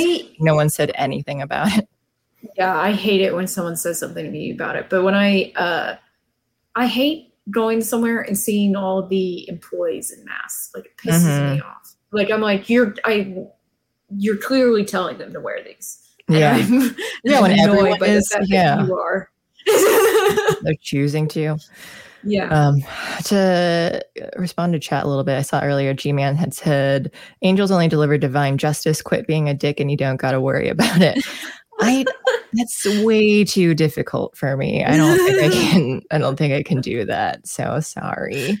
I saw people were talking in chat about not wanting to go on print. I think it was El Vaquero. Yeah. Didn't want to go to the movie theater to avoid giving money to people who hate me. And I know a lot of people feel that way about Hollywood films and all that too. So I get that. But then another part of me is thinking, this is an old school theater that's attached to a mall. Like, malls still exist. So here's my local area with like these kids who are employed, at least that giving money to them. And yeah, like the money is going to the films too. So it depends on the movies. But I just also, some are still really enjoyable. Again, I'm one of the few, but I loved Thor and I'm willing to give my money to that movie.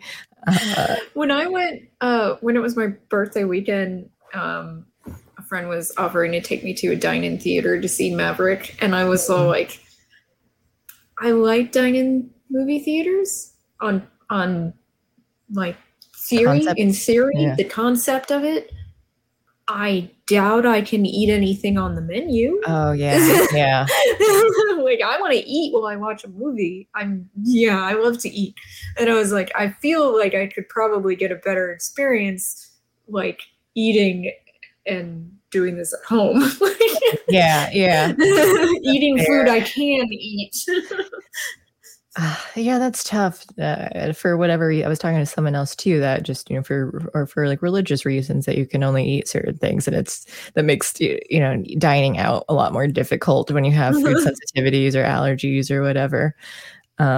G-Man also says the theaters were still allowing BJs in the back row. You just have to pull your mask back up when you're done. So that's good to know. Thank you for that information, G-Man. Someone sent me this image. I don't know if I'm going to be able to get you to see it. Uh-oh. Oh, yeah. Well, it's a like angry faced puppet thing. And it says, "I think I will eat food that makes my tummy hurt on purpose." Yeah. And I do think about that every once in a while. Like, maybe I could.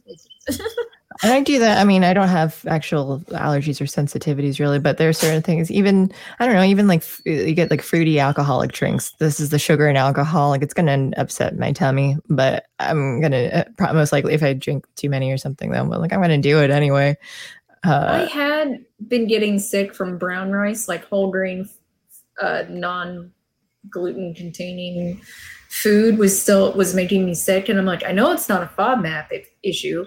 Well, then I like researched it and everything. And I found that, you need to change your gut bacteria because of your low FODMAP diet. And I'm like, God damn it. I did start a probiotic and I can eat rice again. And so without getting sick. And so I'm like, well, that's progress. I don't care. And food is back on the menu. So That's great.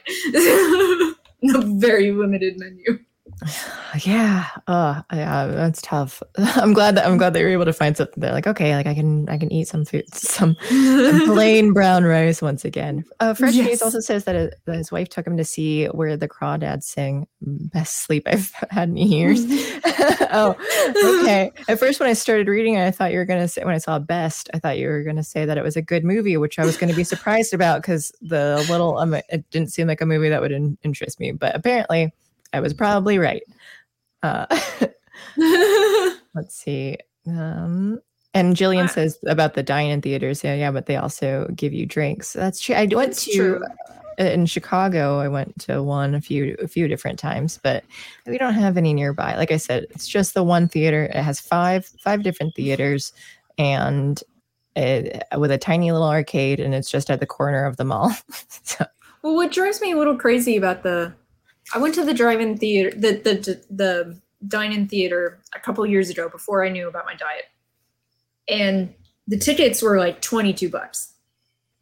And the chicken nuggets and the like chicken strips and fries were really expensive. Oh, they're everything so expensive. Yeah. Okay. And then in the middle of the climax is when the waiter comes to get me to give me your card and then sign this and give me a tip. And I'm like, this is the worst moment to ask me to do this, because guess what? It's the climax of this movie. I'm here. I'm like, the food is secondary. I know you're probably worried I'm going to run out of here and not pay for my fucking food, which I wouldn't do.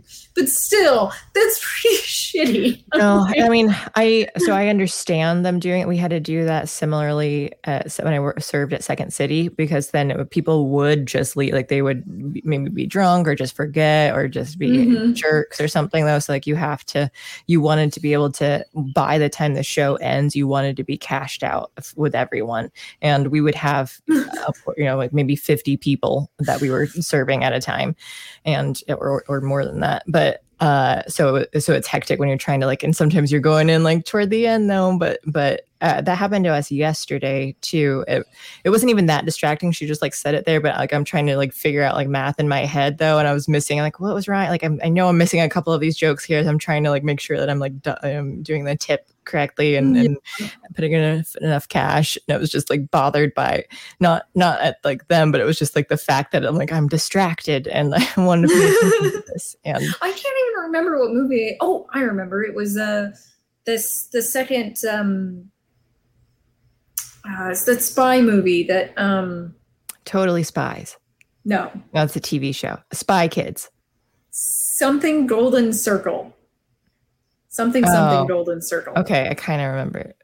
What is the name of those people? Kingsman. That was the yeah. Kingsman Golden Circle. That's what it was.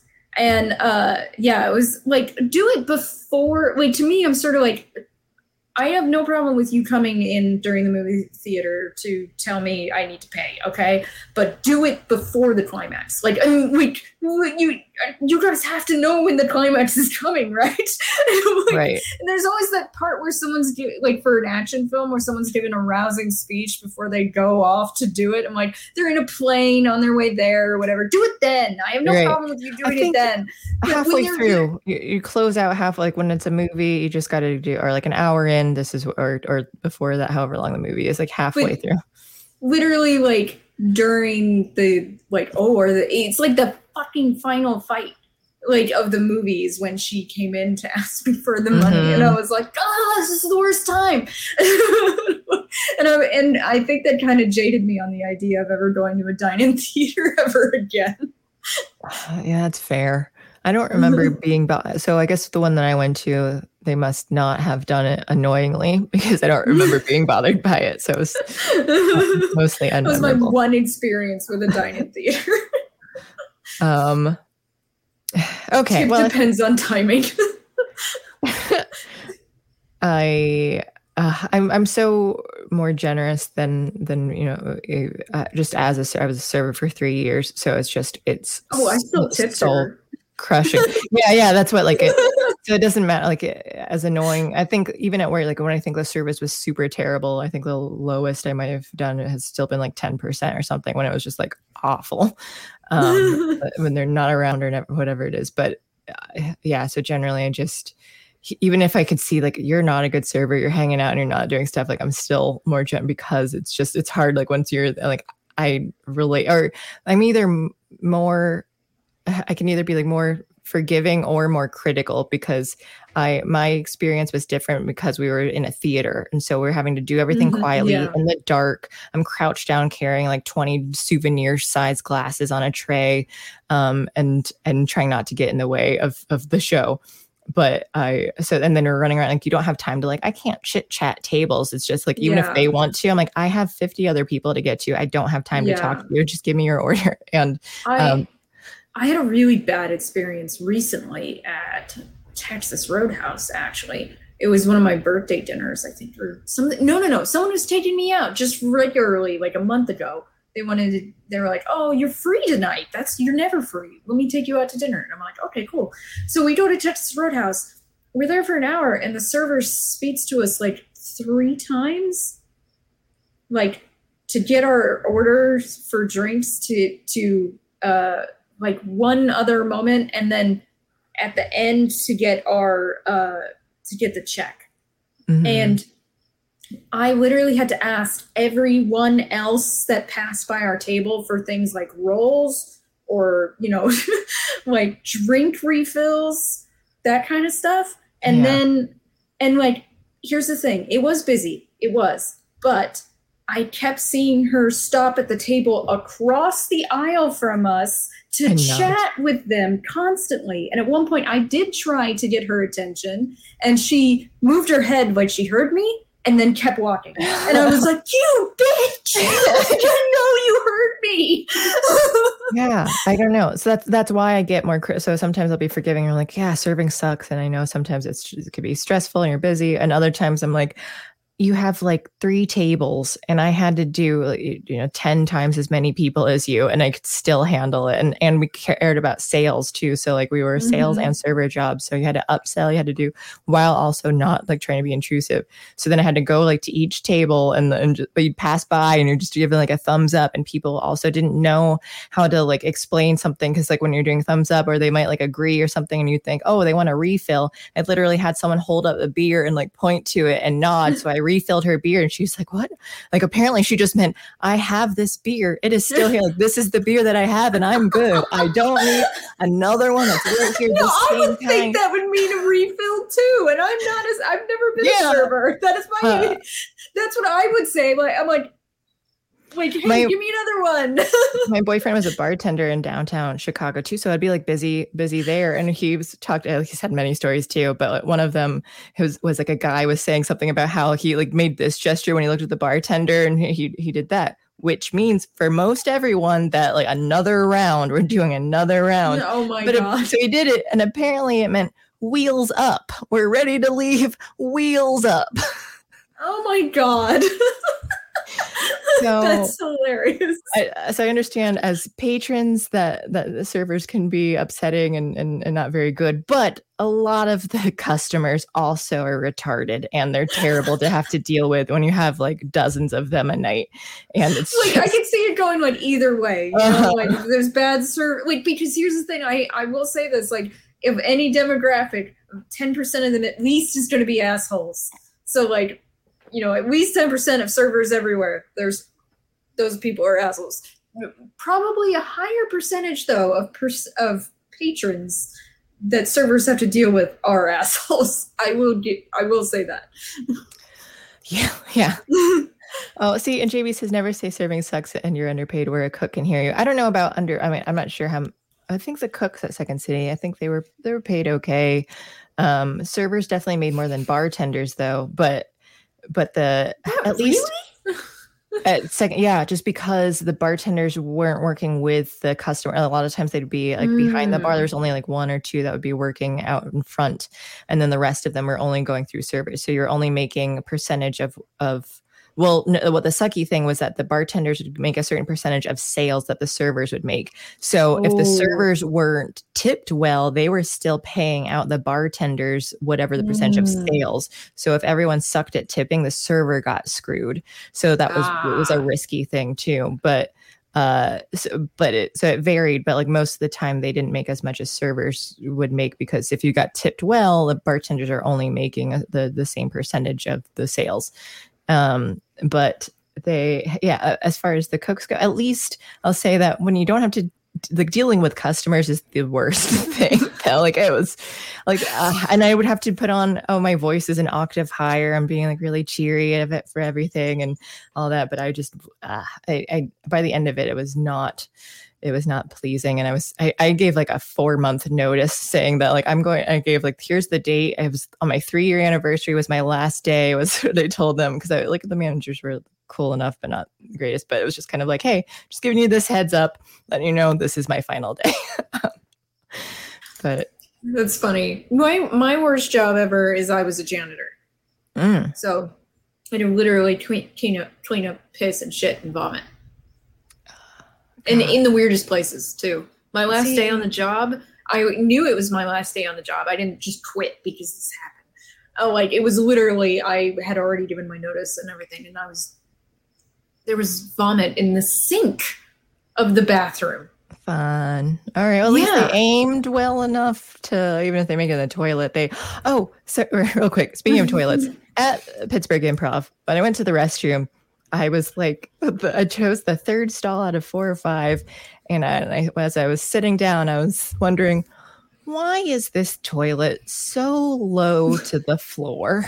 It was just ridiculously low. And I thought, why would the toilets in this restroom be this way? And when I got out, I checked to see the other ones. They weren't. They were more normal sized. It was just the one that I happened to choose was very low.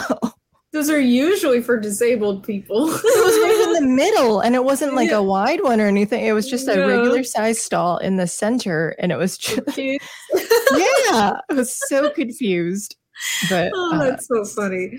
The thing I didn't like is that like I had to clean a couple of places that while they were open, and like they'd have like glass front doors, and not like just fully glass panels, and I would have to clean those.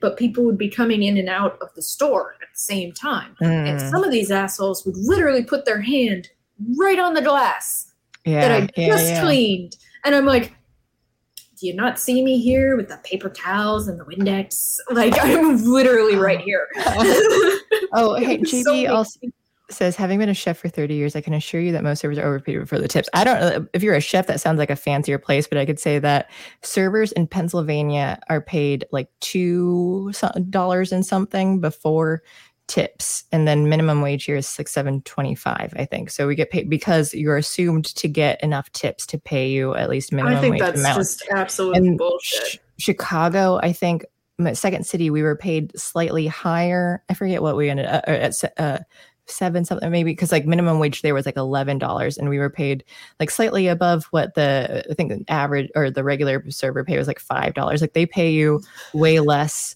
than minimum wage is, because they assume and I hate the way the system works though, is that like the customers are expected to pay to make you at least reach minimum wage of it. So maybe at fancier places you might get paid hourly, that like going to be way better even before tips, but like regular restaurants and other things too, like they definitely are like, that's why like people are dependent on tips. But at the same time, you can make a ton of money serving or bartending because of the tips, but it's just like really risky either way. But so I definitely wouldn't say that like I don't think I would say most servers are overpaid before tips by any means. But okay, so I think we're done with Nope. Yeah, I think so. Before we I ended the poll, and the poll, most people haven't seen Nope. Okay, what did the poll say? I didn't. So it said, did you like Nope? Haven't seen it? 87%. Yes, 6%. No, 6%. You didn't even put Nope as the answer? Come on, Alex. No, I was right there. I know. All right. Well, yeah, it's It was a fine movie. I don't think it's worth waiting for, though, too, if you're like, I don't feel like going to the theater for it. But so before we get into Prey, we'll talk about that for a bit. We have some miniature discussion topics, right? You wanted to read something. Yep. I wanted to just show this clip. So I can do that first if you want, because it's... Go ahead. Let me see if this will let me do it. Here we go. That share tab audio. Put this on screen. So you might have seen this already. I got shared this. It's only 11 seconds.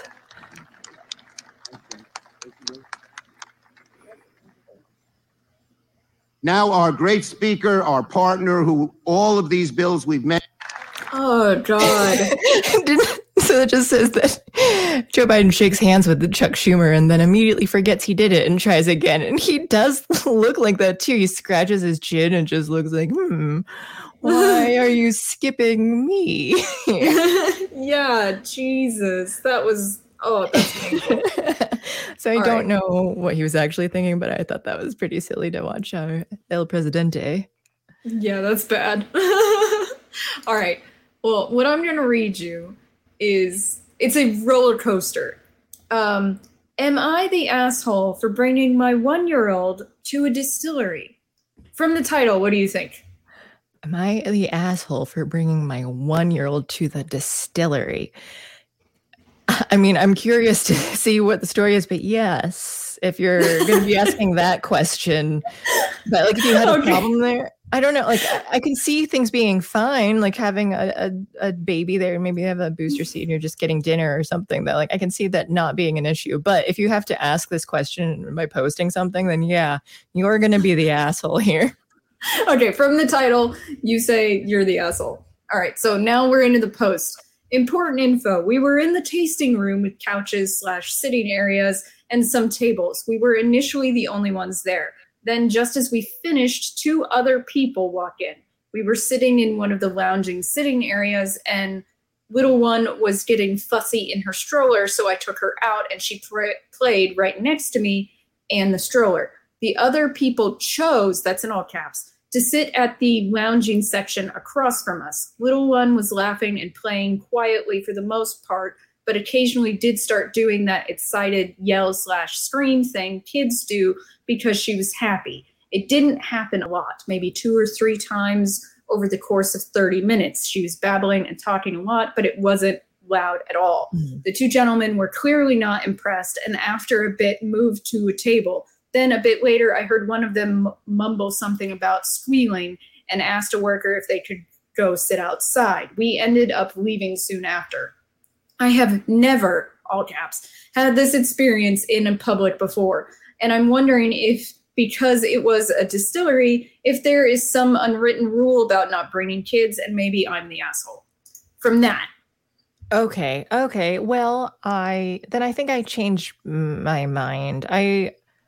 Because I thought it might be something worse that like that the parent was upset by something that happened with having their child there, but as by someone else being upset, I'm coming from someone who hates children and babies, and I get really annoyed by them being near, and I would be annoyed by them making noise, sound and stuff too. But like going out to a place that you get to like sit and eat is less terrible than like going to a theater or whatever type of like live performance. And I'm like, never bring children to that. Like, you know that like if you're under 4 years old or something, you're going to be obnoxious. They're going to cry and you're going to need to leave, and like just don't break them.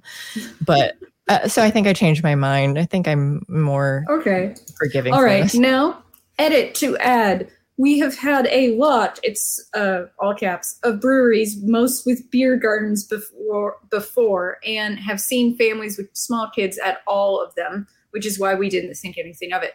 Edit to add 2. Family was visiting from out of town. We went on a hike in a local distillery. None of us had been to, was 15 minutes away, so we went to check it out. They do tours and self-guided tastings with 6 quarter-ounce pours. We did the tasting and were alone in the tasting room for all but the last 2 tastes on the flight. Edit 3 and 4. I'm not asking if the 2 gentlemen were assholes for being annoyed. They are allowed to be annoyed by my kid. which is why we wrapped up and left soon after they moved to a table. And for those who asked about the level of family friendliness, there was a family restroom with complimentary baby wipes and a separate diaper pail. Edit 5. It was 2:30 p.m. on a Monday afternoon, not a date night time of day or week. Edit 6. I am pregnant and was not drinking. Okay, that's a lot of edits. Yeah. And she's not done. Oh, boy. Yes. The verdict. The internet has spoken. Clearly, my family ruined the sanctity of the tasting room. And in school, when my child wants to be taught about the historical, regional, and cultural significance of the 26 bourbon/whiskey distilleries in our state, I will firmly tell her, teachers, she is not to even know about the existence of alcohol before the ripe age of 21. I will never again dare to bring my child any place where child-free adults may potentially gather in the middle of the day. In return, though, I politely request all child-free people never enter zoos, aquariums, amusement parks, carnivals, and definitely not Disney World, because some places are clearly just for kids, and just because you can go without kids doesn't mean you should. And by the way, she's still not done. Another edit. Oh, for fuck's sake, to spell it out clearly, I accept that I messed up the tasting room vibe. So yeah, a tasting room is a no-go, okay? I'm an asshole for bringing them there. I don't accept that I'm a bad mom or asshole for having my kid around booze or in public. Some of y'all complained about kids in restaurants and said kids shouldn't be allowed anywhere alcohol is served. The distillery was relatively historic and regional thing, essentially a farm that serves booze. We will just stay outside the tasting room next time. What I find so funny about this is just the edits. Yeah. I think she's someone who did not realize what the internet is. And so just surprised by the answers for it that you're asking like if you're an asshole, but like most of the internet is, so you're just gonna get answers from them. And especially for Reddit, like Reddit is a very anti-child kind of place. I didn't really think about like how they are about children, but there have been things where I remember posting, I forget what forum it was, but I was like trying to answer something like, I don't know, like you might have, it could be a medical issue or something you could look into it, but it got like downvoted, and where I was just like, anecdotally, here's my, like, I have a cousin, blah, blah, whatever it was. And I was just like, I don't understand why this was downvoted when I was like, not trying to say like, hey, it could be this thing here. Like, here's a similar situation that I know of. But it was just, I don't know, like to me, it was just kind of like, why are, I don't know, people are just so eager to be negative about things though too. And I'm like, but that's the internet. So at first it's just kind of like, oh yeah, that's right, this is Reddit. Okay. Yeah.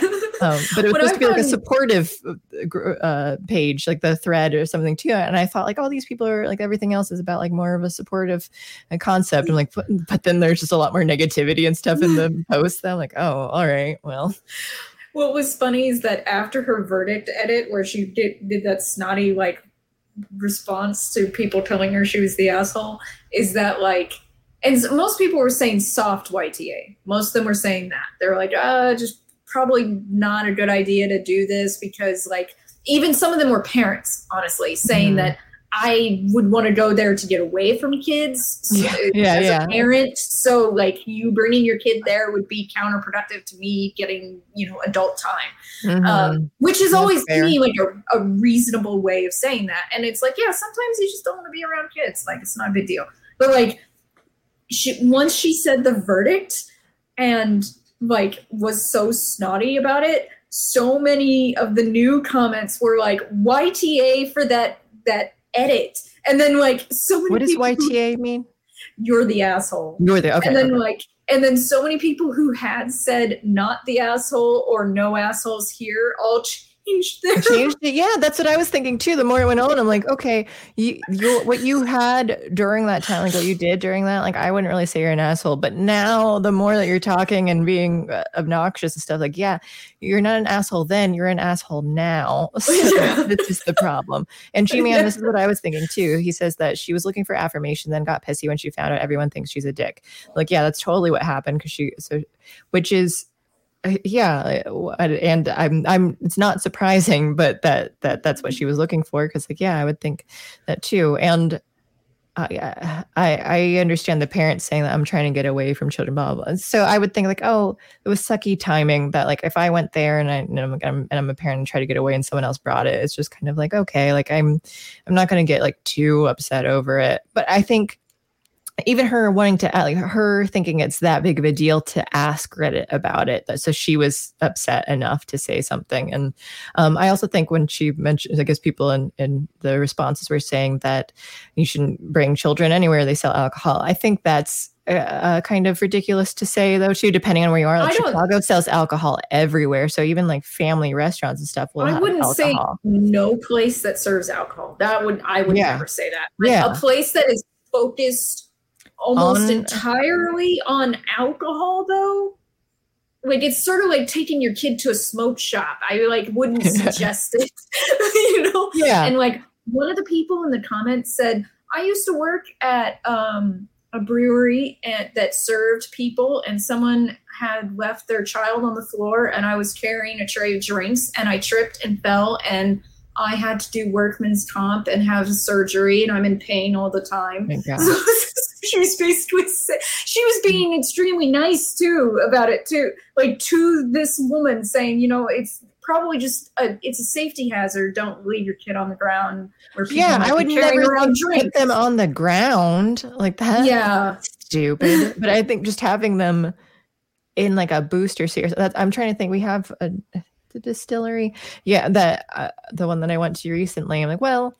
Yeah, I don't think there was food there. We went into mostly to just get food, like dinner, because there weren't other places open at the time, and we hadn't been in there yet. And I'm trying to think like, oh, if someone came in and they had their child, but they were, you know, put away somewhere that like that couldn't be tripped over, or that like even if they were crying or annoying, it's just kind of like, if I'm going out to a place that serves food, I'll be more forgiving of a child being around. Like maybe a baby is sitting at the bar. Okay, no, don't like be at a table or somewhere else. And or again, like I said, like theaters or something, like when you're coming to see a performance where like the whole concept is that you should be quiet, like you're not talking, like restaurants and stuff, you're at least able to be chatting with one another. Yeah. But when you're going to see some sort of show where you're not supposed to be speaking, don't bring children there. Yeah. I remember I went to a live concert in Bartlesville, Oklahoma once, and like this guy was down the road from us with his like 3-year-old girl, I want to say, and she started crying, and he immediately stood up and left the theater. Yeah. And I was like, wow, that was some great reaction time. Yeah, because their parents who just like sit and like, shh, quiet down, and they still continue crying, and they're just like letting it sit. Like, why? Take them away from here, though. You know you're bothering everyone else with this, just because you wanted to enjoy it. Like, you should find a different way to like have. I know. I mean, I know it sucks as a parent to bring a child to an event and that child doesn't enjoy it and starts screaming. Which, by the way, it's not enjoyable for the. Yeah, it's not enjoyable to the child, by the way. Right, yeah. Clearly they're distressed. So it's like, and I know it sucks, you paid for that, but so did everyone else in this room. Right. You got a plan. And neither of us is parents. So yeah, we're not. But so as a person who has been there when there are parents and children in other places, though, like I just think you need to understand that, like there are other people around. And I would say if I were a parent, I would think I will try to like, oh, you want them to socialize and stuff, like, okay, socialize them in appropriate places. They'll like take them to zoos and like places that like that would be more fun for them, and they're able to like be more obnoxious. Yeah. But like at a place that they need to sit and be quiet, though, like unless they're generally well behaved, and I wouldn't risk taking them to a place that you need to be quiet for 2 hours. Like that just sounds really silly to try and think that would be a good idea. Well, I say that as someone who grew up with parents who, if I started screaming or misbehaving in public, would not let me get away with that. Mm-hmm. Either we were leaving or I was being punished. Like this was like as I got older, like, and it was like, no, you sometimes the punishment is leaving for the kid. But then like, yeah, it's like that's the parenting I experienced. So I feel you like learn that your behavior, you're like, oh, if I have this behavior here, I don't get to stay, or I don't get to experience the rest of it though. So like, so that just trains you to like, if I stay well behaved, I get to stay and enjoy this. Yeah, which is what I expect from other people. Like now that I'm an adult, because that's what I grew up with. Right. But that's not what everyone experiences, apparently. Some people think that they want their kid to be part of every single aspect of their life, which I don't get. I know I'm not the person to ever get that. I know I will never understand it. But like, I'm like, you really want to take your kid to like a bar? Like, it's just a question for me. Yeah, that's that's why I was trying to be as like understanding as I could, like depending on like, but if it's more about eating or something, that's what, and places around here too, that some are like, oh, your restaurant and alcohol or something though. So it's just like, and it's limited what's available. So most places might be like also bars and stuff. So it's just kind of like, okay. Yeah, I don't know. So, but it just at the end of the day, when she was just continuing on, like, all right, you're getting pissy. Like, no one's going to like you anymore. Like Jillian says to you. Oh, go ahead. What were you saying? I was just saying she was there for validation. Yeah, exactly. Jillian says, hell yeah, we never got to go out as a family because we always acted a fool. And I didn't read it out loud earlier, but I put it on screen. But it was Alva Cara says, I freely admit to being an asshole. No need for me to ask Reddit. Yeah. Yeah, I think generally when you think you need to ask the question, then you probably are, but not always. Actually, but like I read a lot of "Am I the Asshole?" because I really like some people. Stories. Yeah, some people. Like, maybe I'm wrong with that because like some people will say something that like other people reacted poorly, and you. Yeah, won't. Sometimes on "Am I the Asshole?" the person being asked is being abused, like legitimately. Yes. Being treated like shit, and they're like fine, and people are like, dude, you like everyone in the subreddit is like, fucking get out of this situation. You need to leave. Right. And it's like, I mean, so it's like it runs the gamut. There's the people who are looking for validation who are the asshole, and then there's sometimes whereas there's no assholes here. And then there's the people who clearly are not the asshole, but have been so mind fucked they have no idea that they are not. They're I see that a lot in like relationship threads and stuff too. Oh yeah, it's just because then they're always like, "Oh, what did I do?" Like, no, like you're not in the wrong here. Yeah, but like some of them are fake. Like they feel like clearly fake. So sometimes if I do comment, I'll comment on the fake ones, and I give them a rating of FAF. And like people are like, what does that mean? And like people guess at it because I don't tell them. And like some people get it right. They're like fake as fuck. And I'm like, yep, that's what it means. All right. Well, maybe we should talk about Prey. Yeah, we should. Oh yeah, and I was gonna. All right, so what was the not okay thing? Did you have that before we get the? I just put it in the Discord. So yeah, that's right. I don't have Discord up. What did it was something about? I don't have it up on my computer.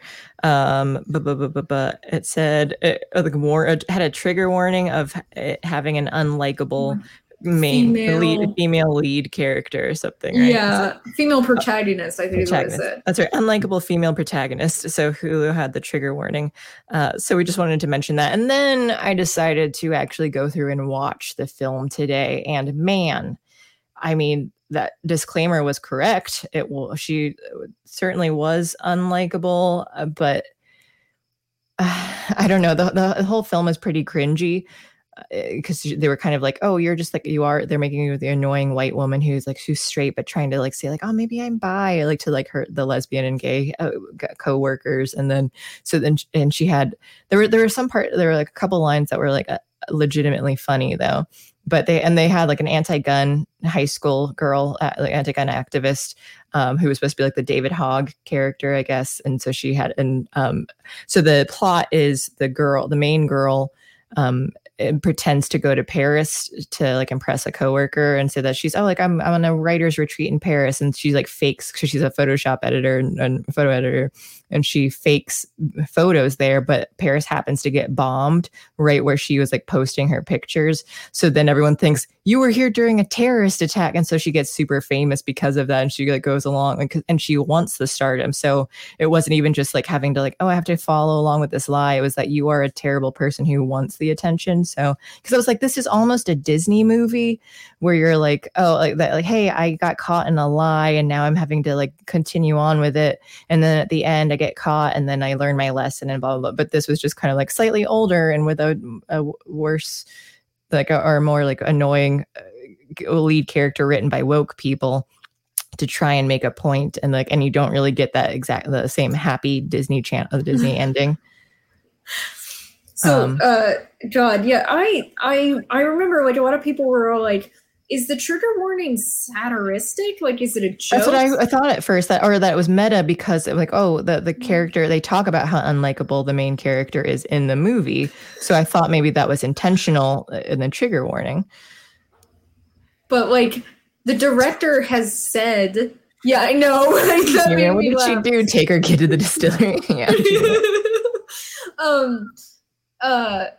That like it was serious after doing test audiences and people coming out saying she's so unlikable. Like they had to be, so it was about prepping the audience for the idea that they were not gonna like. But that was the point of the film, is that she is unlikable, and then she did kind of grow, like, and she was kind of confused at the end. She's like, she even says like, I don't know if I learned anything, like, did I learn, like, and she was like trying to grow as a person, and then at the very end she was kind of like making a choice that was a little bit more selfless, like instead of her getting like her validation of trying to apologize to the activist girl that she hurt when they found out, like, at the end it's just like everyone finds out that you lied and now like your whole life is ruined and social media sucks and stuff. So she was like trying to make amends, but then she realized like, oh, making amends here is just more to help me feel better. So she decided not to, because it was going to hurt the other girl more. So it was kind of like, you did kind of learn a lesson, and your life still sucks though, because you were like trying to take responsibility for this. So it was kind of like, but it was cringy. It was hard to watch, but it was also kind of like, and it was intentional. Like, yeah, she's supposed to be terrible. Like I did like at one line, she had a coworker. He was like talking to her at the computer, and she's like, "Thanks, Kevin." And he said, "Oh, it's Kelvin. Actually, it's Kelvin." And she said, "No, I don't think so." She just like, goes back to work, and he like rolls away in his chair, and then like comes back. But she just like turns and like smiles at him, and then goes back to work. And he's, what? So that was funny. And I'll say the best character was Dylan O'Brien. So he usually plays like kind of awkward, nerdy guys in different like TV shows and movies. Like he's in Teen Wolf TV series, and he's just done like other stuff too, Maze Runner and things. And I've always liked him. And I actually watched him not too long ago in a thing called The First Time. So it was like he was a high schooler who met a girl and they had sex for the first time. And so it was just like this whole like very kind of like plotless about just like high school teens not doing anything, but so it was just like, oh, here's this like awkward nerd. And this character though, he had his bleach blonde hair, scruffy beard, he's high all the time, he's like a social media influencer, and he kind of talks, he's just like, oh yeah, what up, man, like, oh, it's so cool and weird. So he had that attitude, and it was such a contrast to what I've seen him be in everything else. Like he's just this like cool, laid back, douchey guy. And he was just high all the time, and like he wears like baggy clothes, and like one pant leg is rolled up more, and like colorful socks and stuff too. So he's just and it was like he did it really well. Like I thought his performance was really great as this character that I've never seen him in. So I thought he was great. And then what was great about it too is at one point he was like talking about the main girl, and she was just like like oh, watching her walk away, like oh, like she got that thicky, like like that fat ass, and like so she's just kind of like commenting on it. And then the lesbian girl and there says was like watching him as he's like kind of like talking to her from like down the hall, and like and she says, "Colin, you're from Maine." And then he drops the character, and he's like, "Cool, Harper, we all know information about each other." it was just like so the character was putting on this persona and he just drops it. Like he clearly is not this guy. And I just thought that was really funny, like really well done part there. So he was the best part of the film. That's funny. It was also terrible. And they also played an Avril Lavigne song. So, but they called her like because the one girl, the activist was like a high schooler. So she had this whole sometimes they play oldies music. And so she mentioned Avril Lavigne. And then the main character's like, you call that oldies? Like Avril Lavigne's oldies? So, which is, hard for me to hear too. She's still going. She just had new album. Someone said this, JB said, just found out yesterday the Declaration of Independence has a trigger warning on it now, which triggered me. Now, here's the thing is that, like, I'm friends with Holly Math Nerd. A lot of people knew her from Twitter. She got off Twitter. She has her Substack now. But I'm still friends with her. We still communicate. And, like, she has this great thing where she talks about trigger warnings and how they are just triggering. That, like, it doesn't, like, at that point, like, they're like, this trigger warning, it's like assault, violence, swear, like, whatever you want to say, like, and like, they're triggering. Like, it's already like, so they're pointless. She says they're absolutely pointless. But it's hard to see, like, yeah. Yeah, so because she's all like, you're already triggered by that point. Like, when you see the trigger warning, you're like, oh no! I'm not prepared. I need to. So it's like a trigger in for the trigger warning. And I don't have, like, I have anxiety triggers. I don't have like trauma triggers at all. So, and I think this whole unlikable female protagonist trigger warning is just fucking too far. Like, I do have anxiety triggers. Like, someone was making a noise in my home and I could hear it. And I was like, what the fuck is that? What is that? And it was like, my anxiety was like going up and going up. And then, like, I opened the door and I realized it's someone popping. Oh, the little bubble? Yeah. And then I was like, oh, that's all that was? And the sound was like grating on my anxiety. But like, no one has to give me a trigger warning for anxious things. Like, yeah, you just kind of have to deal with it. Yeah. And then you figure, especially because a lot of times it's kind of like the not knowing part. And so once you like figure out, like, oh, okay, now I can like relax. And everyone has different anxieties for things, and especially when it's just like, oh, I'm very easily bothered by like certain sounds and stuff too, and then the more things that happen, they're like, so then you're just like, oh, I can feel myself like getting more and more annoyed, so I have to like finish what I'm doing and like either stop or. Yeah, so sometimes it's just kind of like, well, that's life, but I'm not going to like, my cat needs to give me a trigger warning before it's going to be doing something like snoring. I think my one cat, Elsie, earlier, I think she was snoring because she snores so much when she sleeps. So I was like, what is that sound? Was, oh, it's coming from over there. Like, okay, but it was like bothersome at first. Well, the thing is about trigger warnings, the first trigger warnings that people really were, that were put in like Hollywood shit were for epileptic seizures.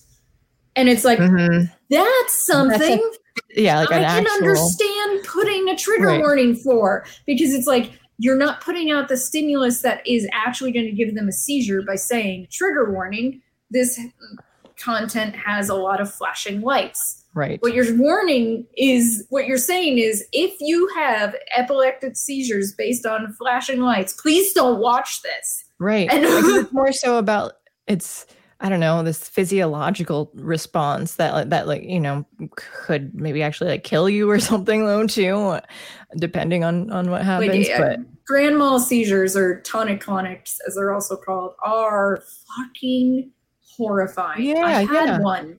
Oh, really?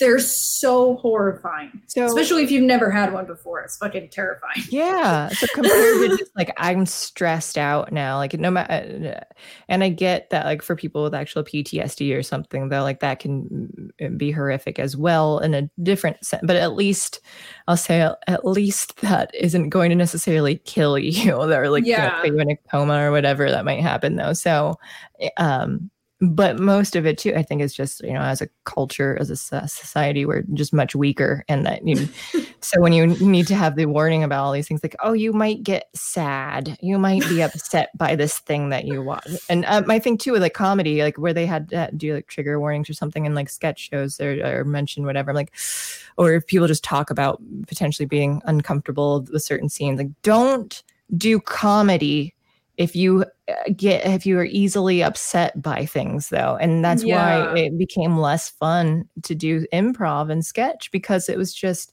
people were going to be activists about whatever, and it was going to be politically annoying, and you couldn't say certain things because people were going to be offended by stuff. And it's just, that's not what comedy is supposed to be. Yeah. Well, and honestly, because I've had three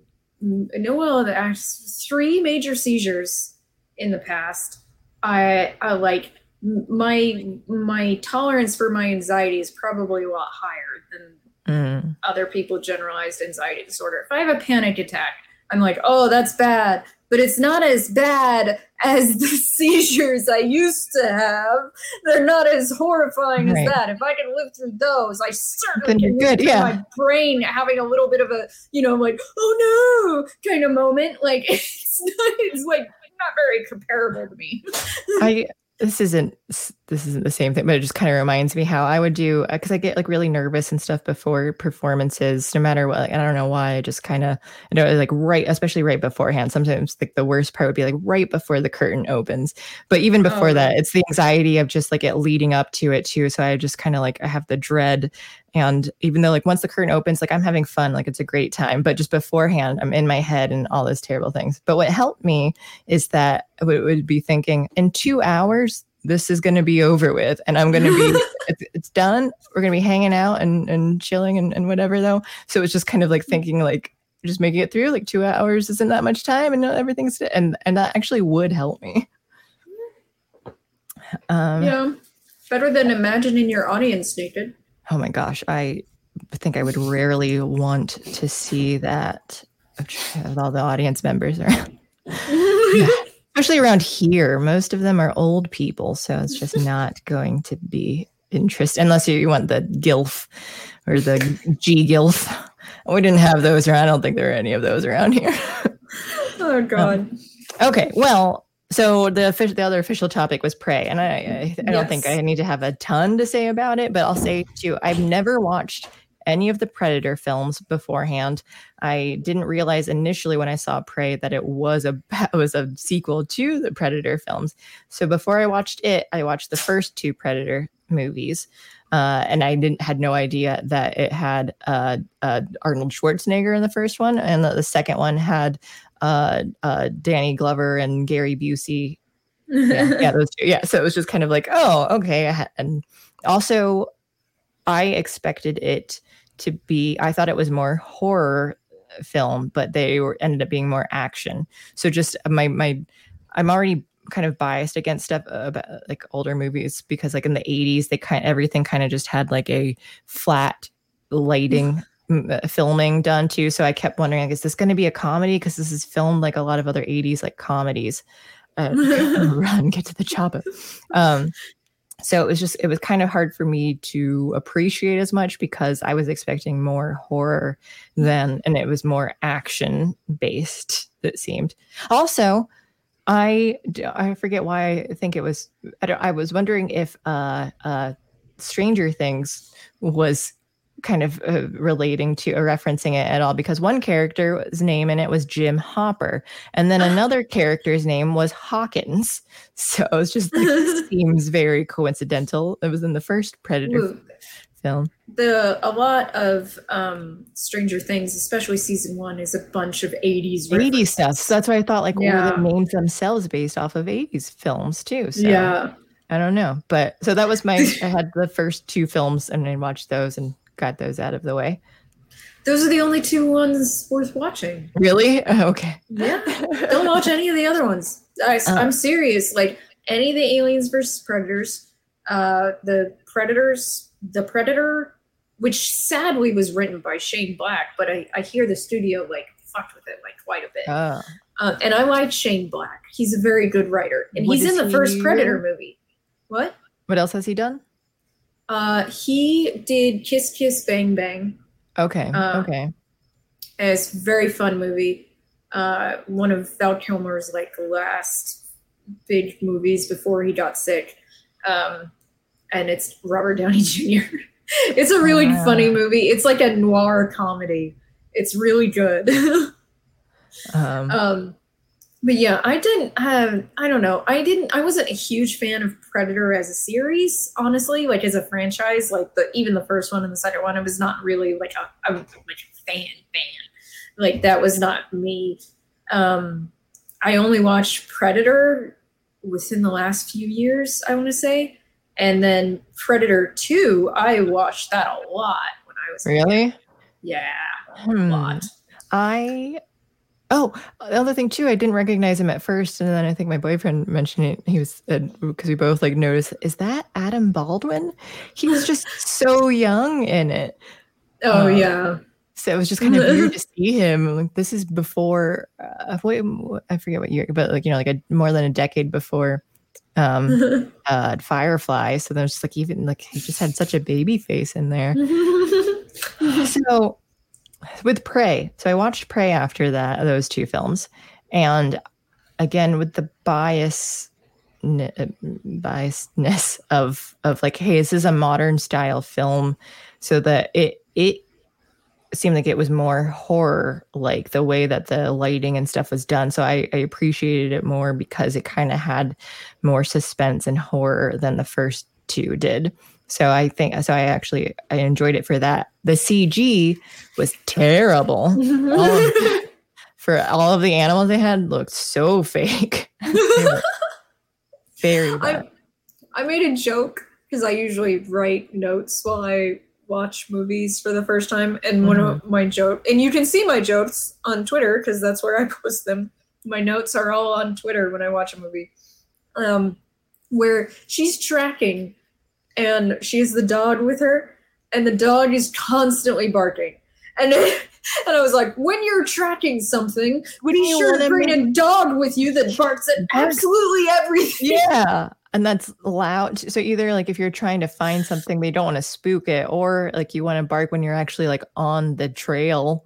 So it just, it seemed pretty bad. There were multiple things too. Like even the mountain lion that attacked, I was just, they were up in the tree and the mountain lion was like really aggressively trying to chase after like and getting up to him. And I wondered, is this normal behavior for a mountain lion / cougar, for a cougar? Just because it seemed like I don't know. So a lot of the animal behaviors in the film made it seem like they were, I don't know, more intelligent to like actively even. All right. Also, I guess the main thing too, what I have a problem with the Predator films, I don't super understand the motivation of the Predator, because it's like that if it is just a basic, I'm here to kill everything, like to just like prey on everything. I was just struggling with understanding whether it was just like, oh, like, yeah, like this is just for sport, or I'm that I'm intelligent enough to understand that I'm doing this for sport, or it's just like an instinctual thing that I have to do. But I don't know, like, so throughout it all, I didn't super understand. But then they seemed intelligent at the end of Predator 2. They are intelligent. Yeah, they are intelligent, and this is a like it seems like a ritual that every Predator has to go through to like level up, essentially. Like you go hunt something that is dangerous that could possibly hunt you back and kill you, which is kind of what Prey was saying too. Like the Native Americans had that same rule, like, oh, to level up in your society, you have to hunt something that is capable of killing you, like a bear or a cougar or whatever. So like I think that's the idea, is that it's the same thing, like, which is why maybe they decided finally to do Native Americans.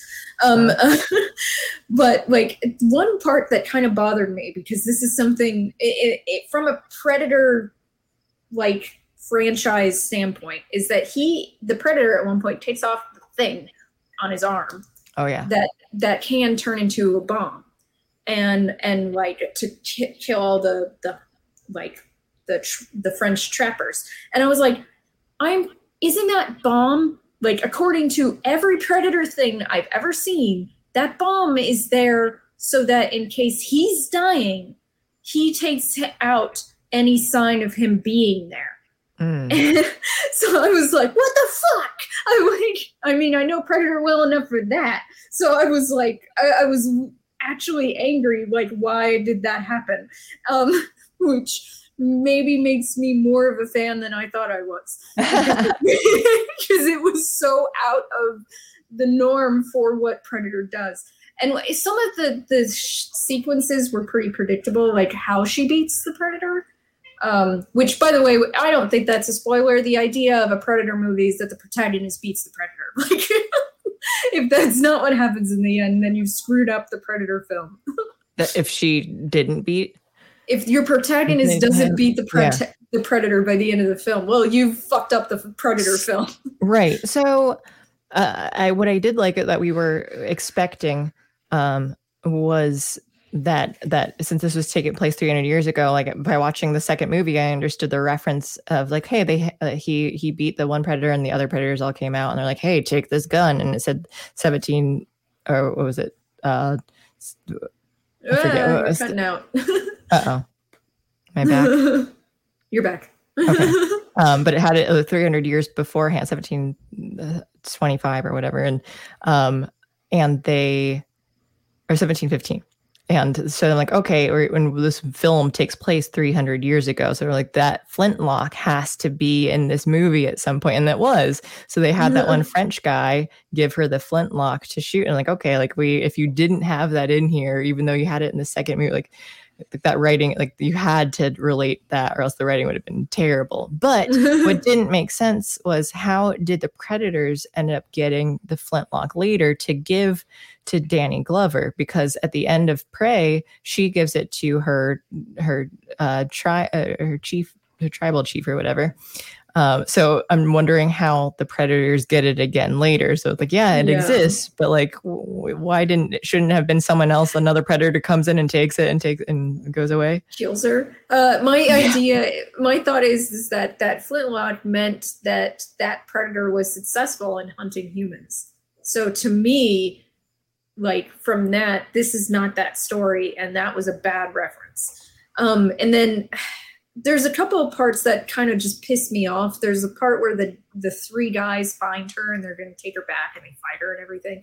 And then of course Predator shows up and kills them all, and it's for her. Mm-hmm. And I was all like, why does Hollywood have to do this thing now where they make you hate a character so much and then immediately kill that character in these kind of movies? Because it's like, I am sick of this trope. You literally are making it hateable characters so that I cheer or clap when they die. And here's the thing. I don't, like, it's over the top for him to, like, punch her in the face. And that's literally what he did. And so I'm like annoyed by this trope that, oh, they're assholes. And they somehow still found a way to make this story about almost all Native Americans about intersectionality, because it's all about women succeeding, which I'm not saying that a Plains woman couldn't possibly be awesome. That's not my point. My point is that there's that moment at the end of the movie, spoilers, where she comes home with her kill, and she tells them, oh, we're in danger, we have to move.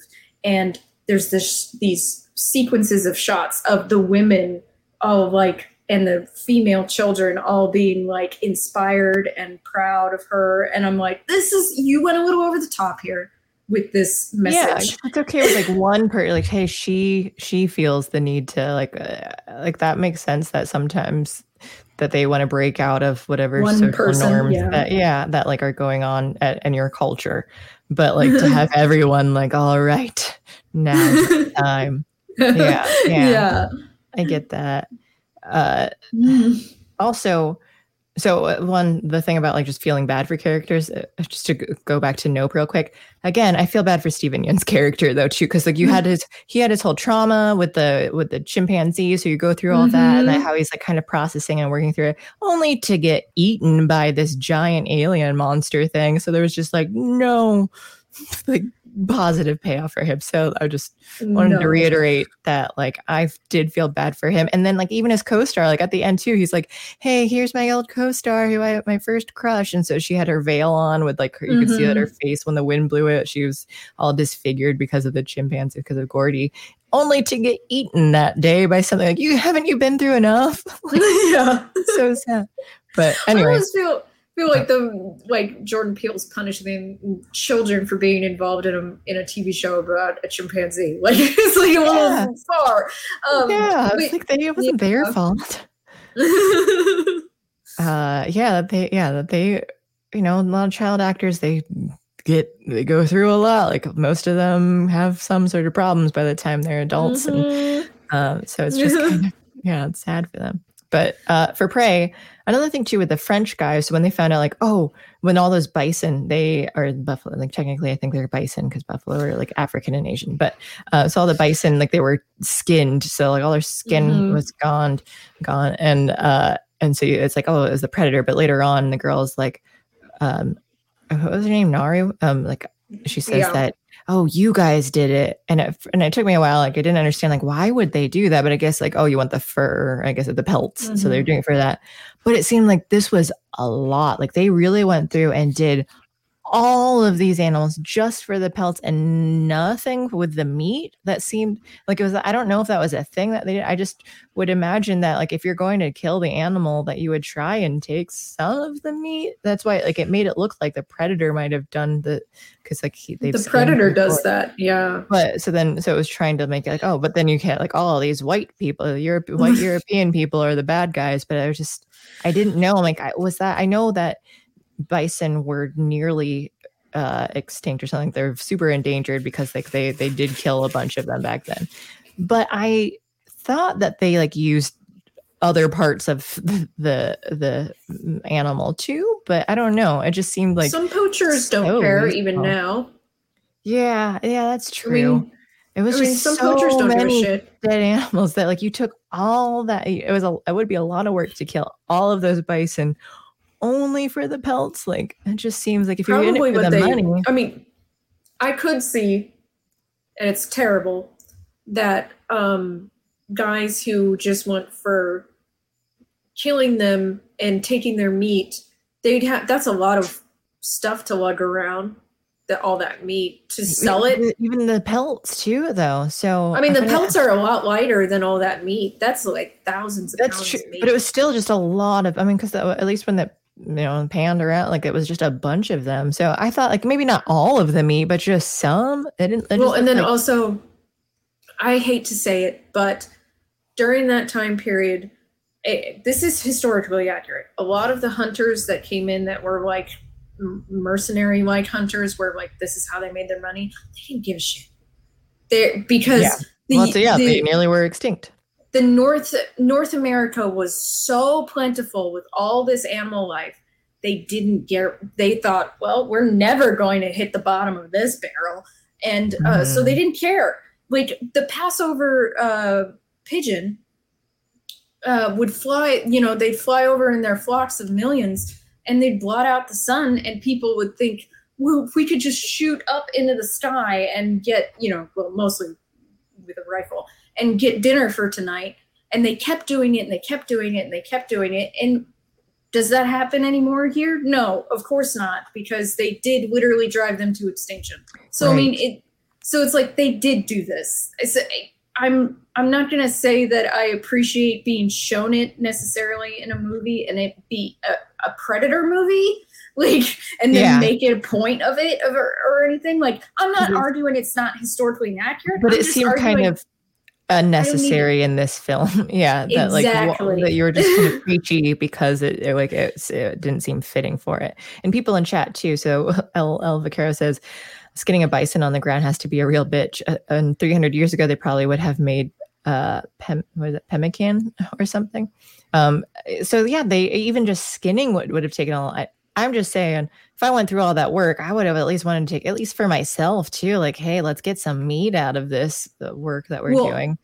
And I'm going to say this because chat's saying it too, but the Native Americans were not completely bloodless in Native American tribes drove bison to near extinction by driving whole herds off cliffs because they were so in tune with nature, and the Europeans had little to do with bison population declining. But Johnny by Quickdraw also says, which is something I read too, and I don't know because history has different things, but he also says, I believe there was a concerted effort by the U.S. government to kill off the bison because it was a primary food source of the natives. So I have also read that, and it's hard for me to say because it's like I don't remember the sources, and sometimes it's just kind of like, is that true or is that something that like people are saying to be against, like to be pro-native, right? That the post-colonial and bullshit that people like to say. Yeah, I know. And maybe that is true. Maybe not. I just don't know for sure because I don't. Even with the natives. But I'm not going to say that the natives didn't have a hand in driving some animals to extinction. They definitely did.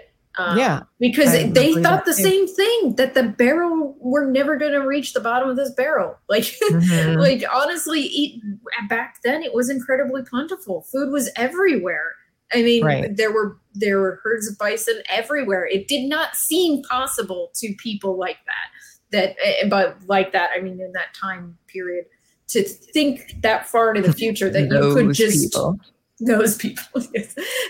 By those I mean 18th century idiots, to drive all these animals to extinction. You just didn't think it was possible.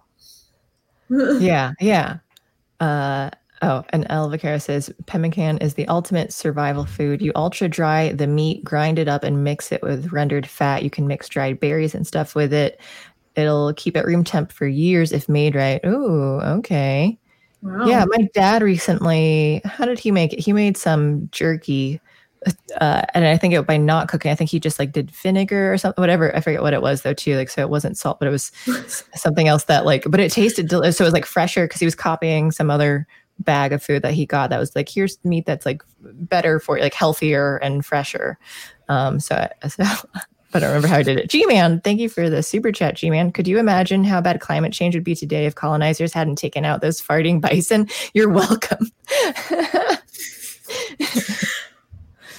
That's true. God, I kind of agree with you on this, GB. Fun fact, there is no good or bad sides in history, only bad and worse. Winner writes the books. Yep. Yeah. Waking up on the wrong side of history. Yeah, there's so many like things going on that I'm sort of like, when I read history, like I read a lot of history, and I'm like my big thing is Tudor history though. But I'm like, there's no one here that does something good, like really good all the time. There's no such thing, and it kind of sucks. Like maybe an individual can be good, but when you're talking about like large groups of people, like oh my god, they get bad real fucking fast.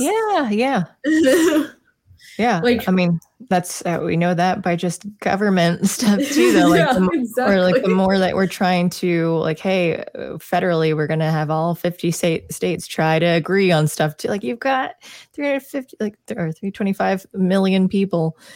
They're not all going to agree. And then you're the average intelligence. So then you're going to have a lot of dumb people with says and things that are going to affect the more intelligent people. So it's just, I'd rather just be at a local level and be able to have more say. Which is like one of the problems is that like with this movie is that they do show that the way that they show the native tribe, the Comanches, are bad is by saying that they're sexist. And I'm like, I don't know that that's necessarily the best tack to take in saying that they're human beings. Like, just have them be regular, flawed people, for fuck's sake. Not like, don't come at me with a message over this. I don't want to hear a message. I want to hear a story. Yeah. And you're also bringing in a modern day concept of like, equal rights between males and females with a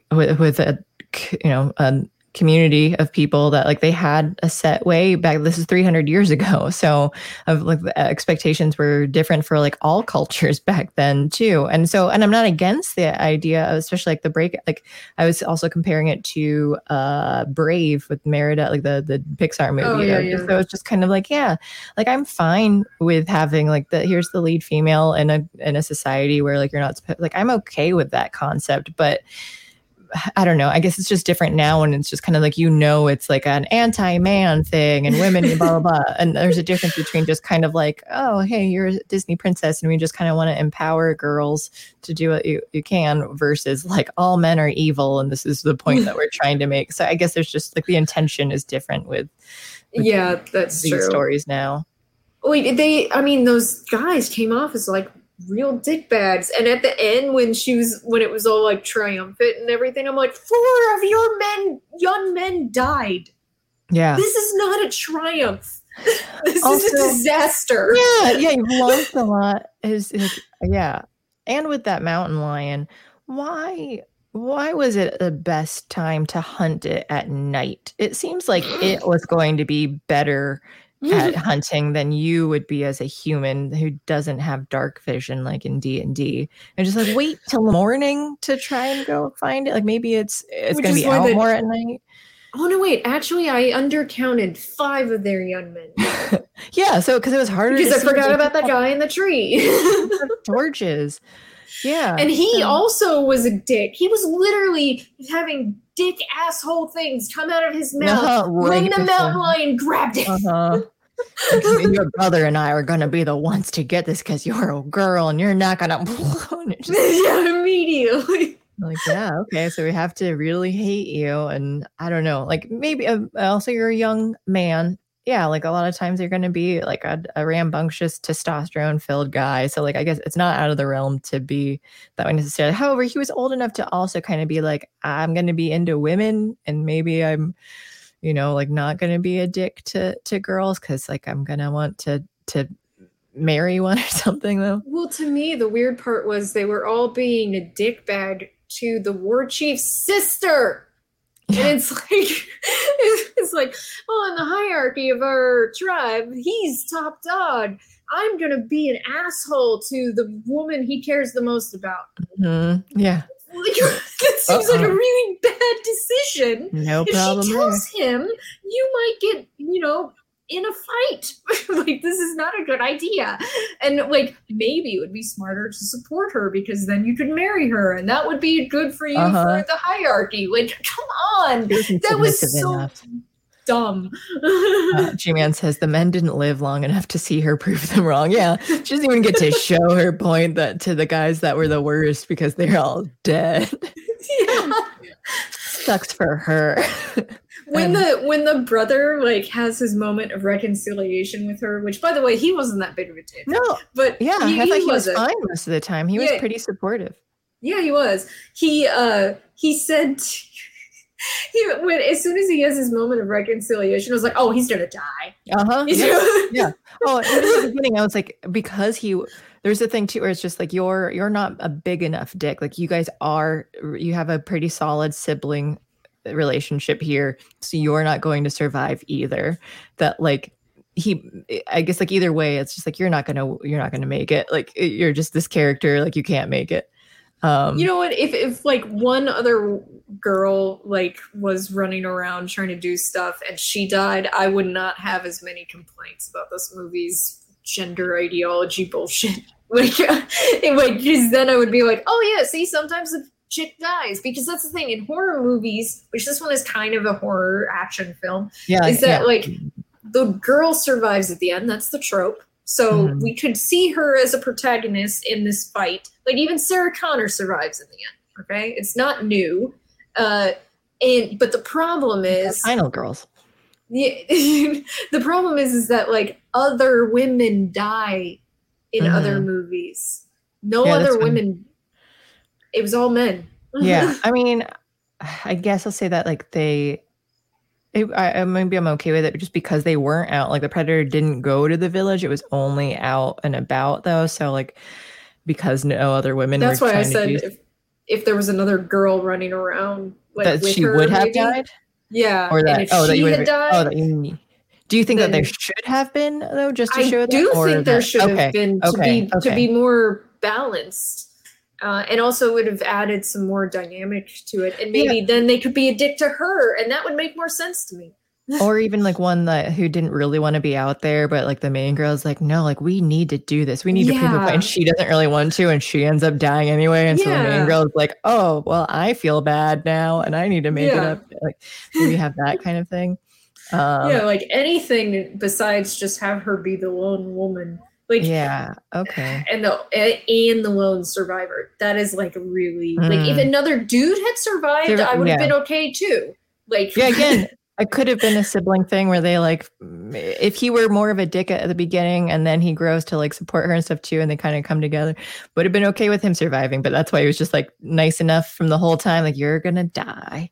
And then if you're a dick the entire time, then you're also gonna die. The only way would be from dick to being supportive, and that's the only way that you could potentially survive. But there's also a good chance you're still going to die because you just get the redemption and then you die. So it was not redemption and then you die is my most annoying trope right now. Stop it, please. Well, it's just not fulfilling. I'm not satisfied though. Like, what was the point of it all when you just die anyway?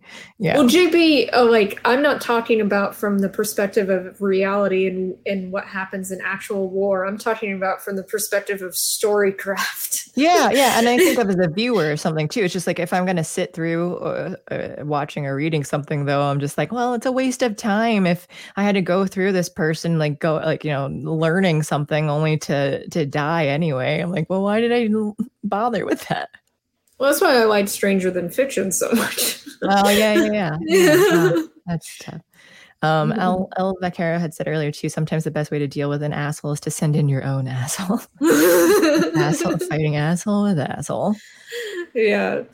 Let me see other chats. So anything else that you have as far as the predator films go? One thing I did like about it is that a lot of the fight scenes were long shots. They didn't cut it up. Oh. So that made it much more enjoyable to watch the action. Okay, because you got to see like a full what was going on. It was a bit of a shaky cam thing, which I don't like. If it had been a stable camera, it would have been even better. But at least it didn't cut. She's like, I get bored. My eyes literally glaze over when they cut. Yeah, and you don't get to see the full thing. Also, Demon Slayer says women have never won a war in the history of the planet. So there's that. Is it also true to say women have never started a war? I don't know about that one. I'm legitimately asking. I don't know if there are leaders or other ones who have. So not trying to be like in a feminist way. I'm just wondering like to what extent women have been in war, like how much they've been a part of to win or to start or to finish wars. Well, here's the thing, JB, about the idea about what you're bringing up. He says bottom line for a movie or book isn't if it's well written well or has good characters or good effects. The bottom line is was it fun for you? The other stuff just helps it be fun. Here's my thought on that. I am a writer. I write actual narrative. There is a difference between something that is well written and something that you enjoy. They can be the one and the same, or but they can be always.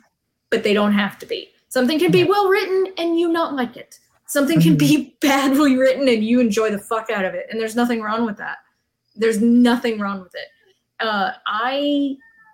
There are some bad movies that I love.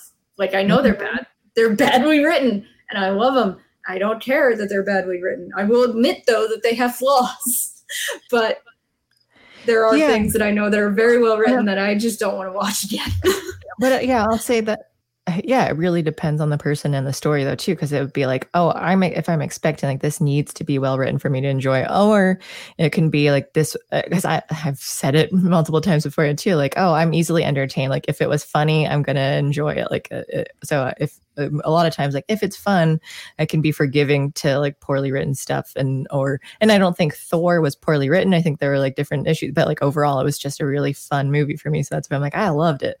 But yeah, I do agree that like there are things that like if it's that sometimes it could be fun, but like I could be disappointed. Like the writing wasn't good, but like I could still enjoy it because it was fun. But if I have certain expectations, though, I might not think something is fun because it wasn't well written. So it really just depends on the context. Hillary started a war in Libya, says Alva Caro. Okay. That's true. She did. Mm-hmm. Is she a woman, though? Are we what is a woman? What is a woman? We have to ask Matt Walsh. He can tell us.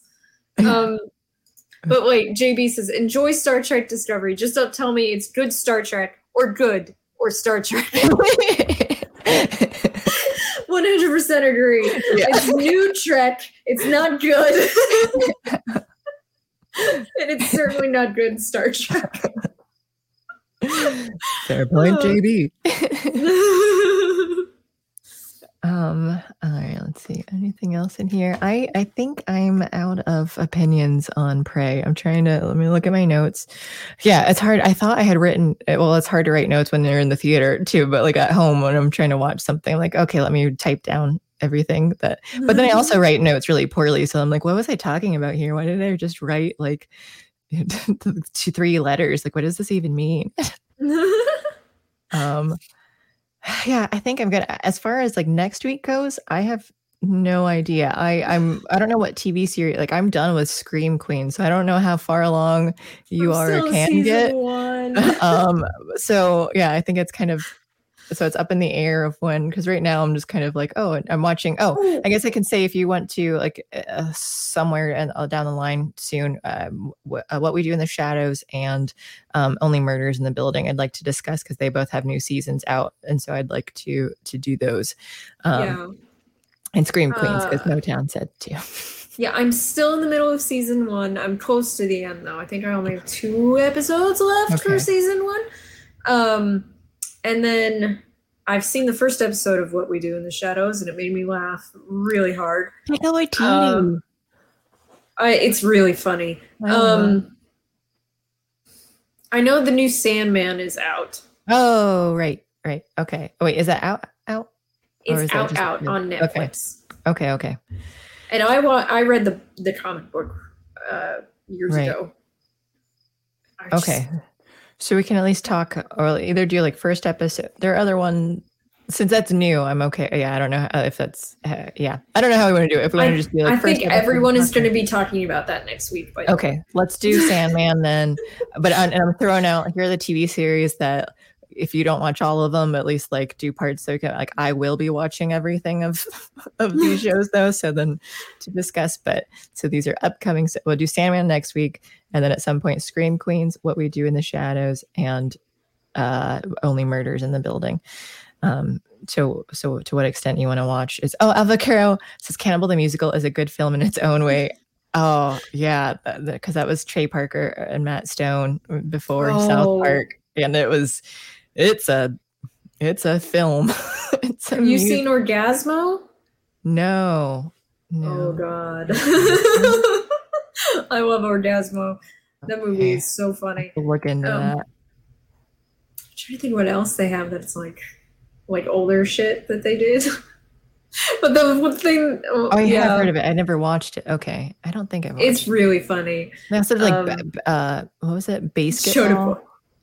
Basketball, that's not a good movie. There's some really funny jokes in it, but it's not a good movie. Like, Demon Slayer says he's binging The Boys. It's entertaining fun. Yeah, we have watched through all of that. We discussed it a few episodes back. I still keep referencing. Two episodes. It's a fun show. Yeah, I keep bringing it up, kind of like just referencing small parts because so many things. Yeah, like just it's so graphic and so many things that I'm like, hey, remember, like this thing was graphic. Remember how everyone exploded in The Boys? I do. Oh my god! Remember how that penis exploded? I mentioned it on Tuesday. I was playing Grim Dawn. And I'm doing the Ashes of Mammoth DLC right now, and there's this part where you go into something called the Fleshworks. And I go into it, and I'm in like it's moaning and screaming in pain this whole time. I like it. And I was like, is this made of people? And it's like this big monstrous flesh human centipede. Like the walls, the floor, everything about it is human flesh, and I said it's like being in a penis. being in a penis? And I said it was I because I was referencing The Boys. The Boys when he's just he's inside and just like touching the inside, and as soon as he went and you just snorted that cocaine and you went inside someone's penis, this is not going to end well. And I was already like, it was so bad, uncomfortable. I'm gonna end the poll. Most people again did not see Prey. 68% haven't seen Prey. 31% said nope, they did not like it. And I would put nope now for the not nope. Yeah, I did that on purpose. And then yes said 0% said yes, they liked it. Yeah. All right. Well, we cover only the best things here. So. Yeah.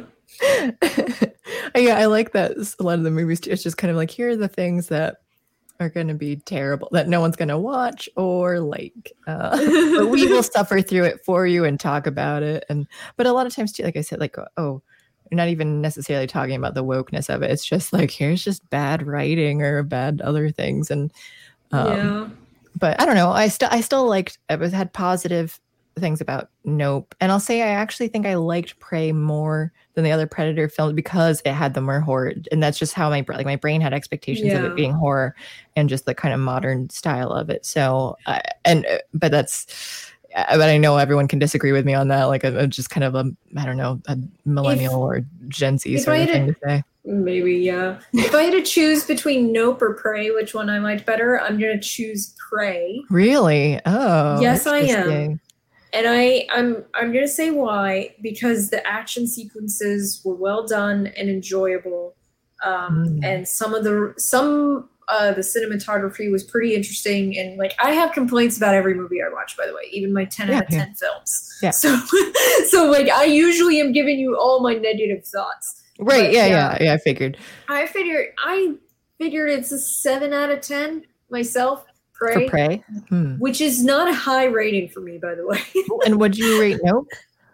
I would rate Nope more like a 6. Okay.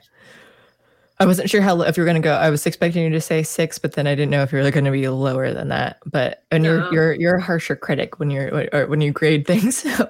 Yeah, I am. I mean, I gave The Last Jedi 1 out of 10. I gave Alien Covenant 3 out of 10. I'm not nice. Like, I'm never trying to be like nice. But like, if it's if there are like, the less notes I end up taking, honestly, the better the movie probably is. Yeah. Because that means I'm not thinking. You're not out. Yeah. You're in. I'm engaged. Yeah. Mm-hmm. So like, that's one of the things I notice is whether or not I'm taking a lot of notes. But Nope bothered me because it was kind of disorganized. It felt really disorganized from a writing perspective, and that bothered me. Whereas Prey has a very clear, like, they set up expectations, they follow them, they, but even if I didn't like the expectations, they pay them off. You kind of okay, all right, I accept that. I have to think about. And maybe it's because Nope had some laughs in there for me. Like I said, if I laugh, then like that's just kind of like in my brain, like, okay, because even all the times that the characters said nope when they're just, I thought that was just like, yeah, that's an appropriate time to say that. I even liked when OJ, because he's in the truck and then the monster's right over him and he just like cracks open the door. And even that, I'm like, no, don't do that. That's a bad move. Like if you're gonna, because like it can get you. But so he did it only slowly and just like looks up into the sky. Like, I don't know why you needed to do that. You know what's up there. And then he just but it was a good moment because he just looks up, closes the door and says nope. And then just ends up falling asleep because he's like, I'm not doing anything. I'm not trying to be a hero. I'm not trying to I'm just going to wait this out. And then like morning arrives and then he was able to like make it out alive. But I'm like, yeah, that is the smart move to make there. And it was just, but I appreciate the whole thing. It's just kind of like, here's this thing and nope, I'm just going to leave that there. JB also had asked, is woke an obstacle to a fun movie or a deal breaker? It depends, I think. That was going to be my answer too, actually. It depends. On how prevalent it is. Yeah. Like if they have like one scene or one character like Invincible has some woke elements to it, but I still find the show enjoyable. I still think it's worth watching. I mean, there's like 2 characters that are very woke and I don't like them, and most people don't like them, but like for the most part, the show's the core, what it's actually following, is very good. So I'm willing to still watch it. Not everyone is like that, but I don't know, like if the whole thing is woke, if so much of it is about proving a point about woke ideology for woke ideology, I'm no. That's right. That's my line, is that it's like, is there point? The woke if it's ideology. More activism versus like they're trying to preach this activism versus just trying to tell a story.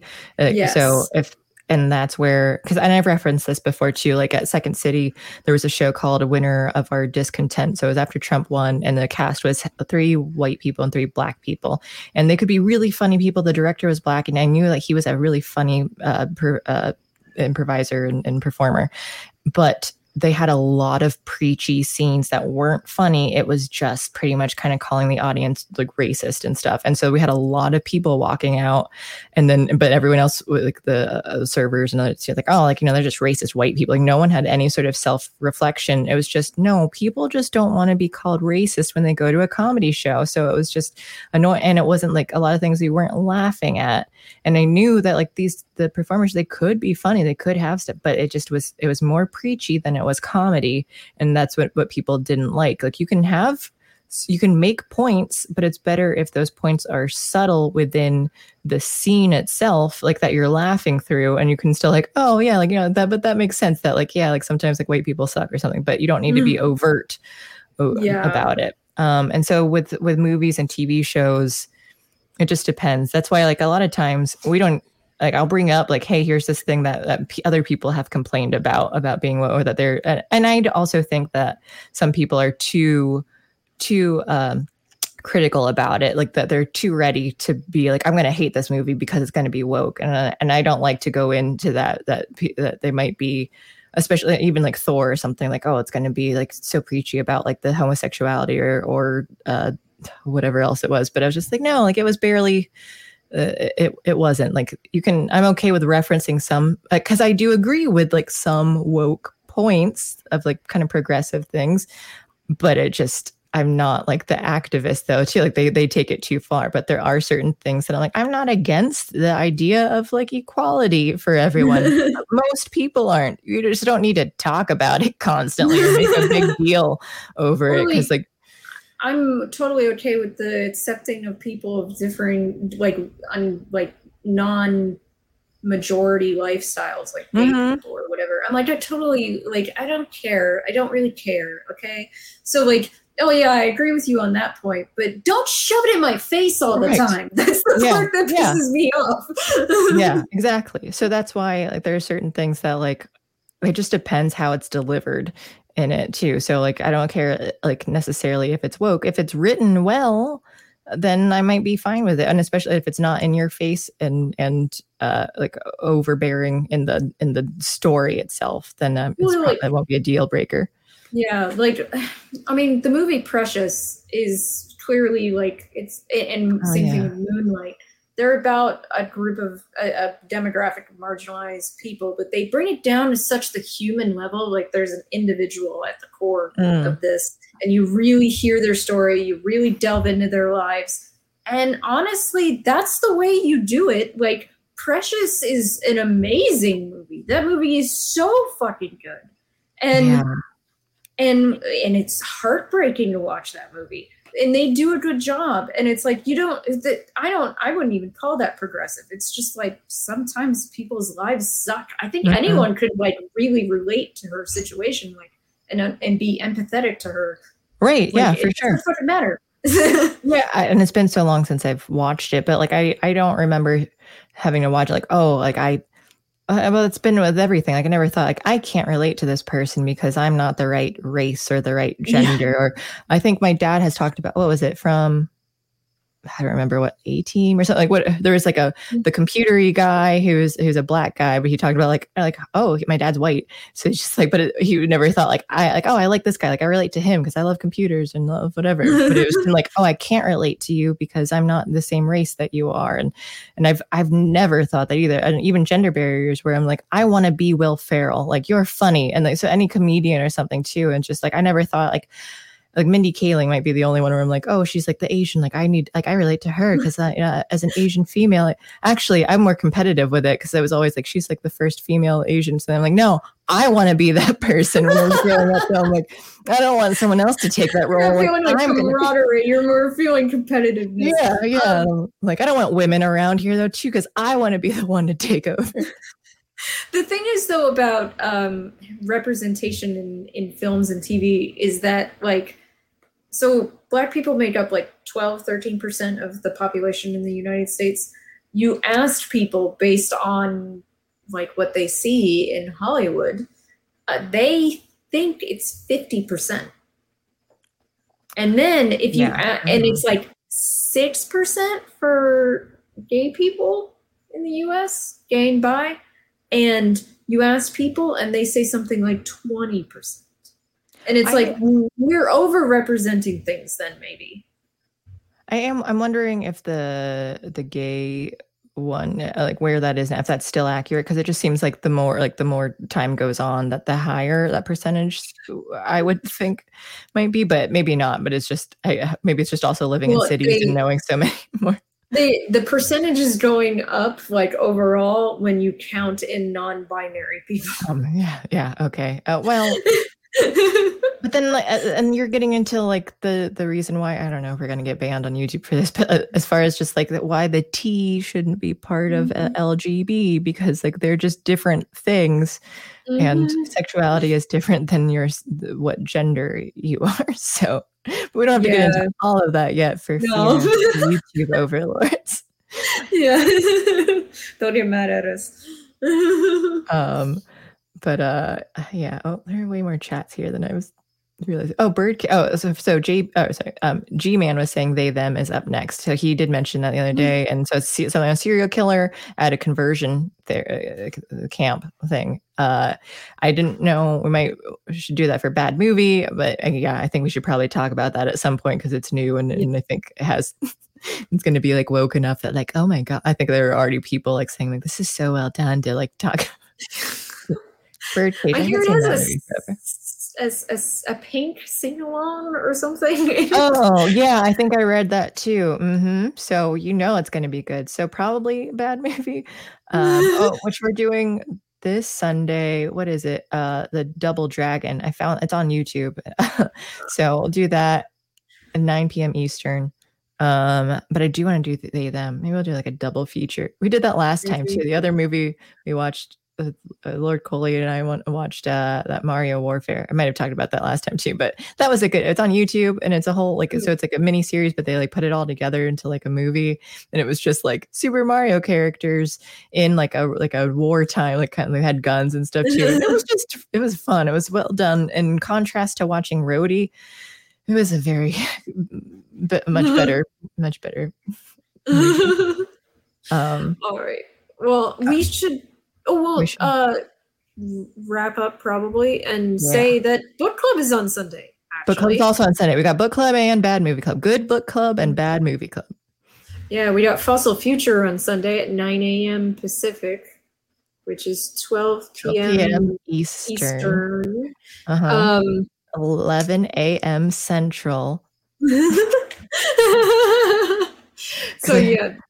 I don't know what mountain time is. I guess mountain time is 10 a.m. because that's what time. Mm-hmm. Yeah. Yes. But yeah, that's this Sunday.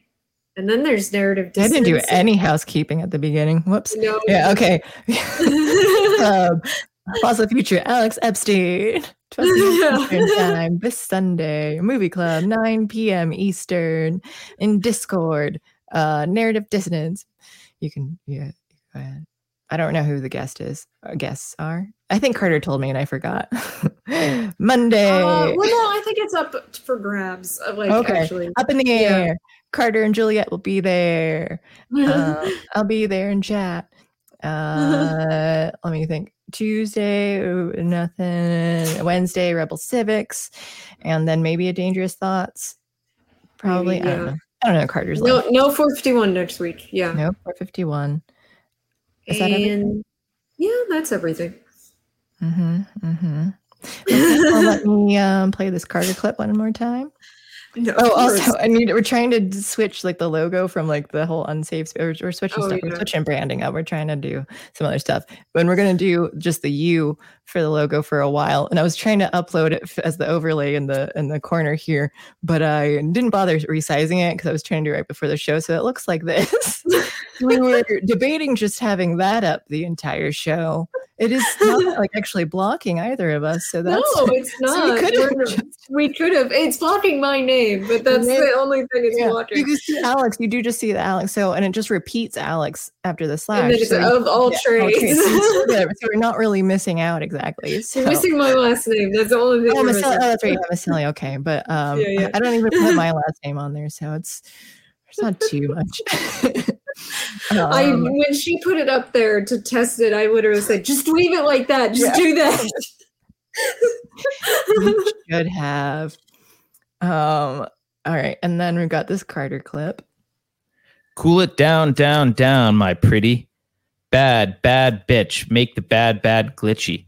Fine, fine, fine, fine, fine, fine. Just add a large F next to it. I'm just going to leave this here for the rest of the episode. Yeah. We should. Ooh, I don't think it'll let me. Maybe? No, I don't know. No, I think it takes it away. And I don't want it to do that because I already did a new credits. I added some stuff to what I had last week. So just because I could. Once I learned that I'm like, oh, I can do stuff on here, then I did. So all right, thank you guys for watching. I've got to go double check on some ducks and geese out here in the dark, and my cats are hungry too. Elsie, because my boyfriend closed the door, so now she's just been stuck in here and scratching it forever. Oh, we can't see Alex. She's just hiding behind the U.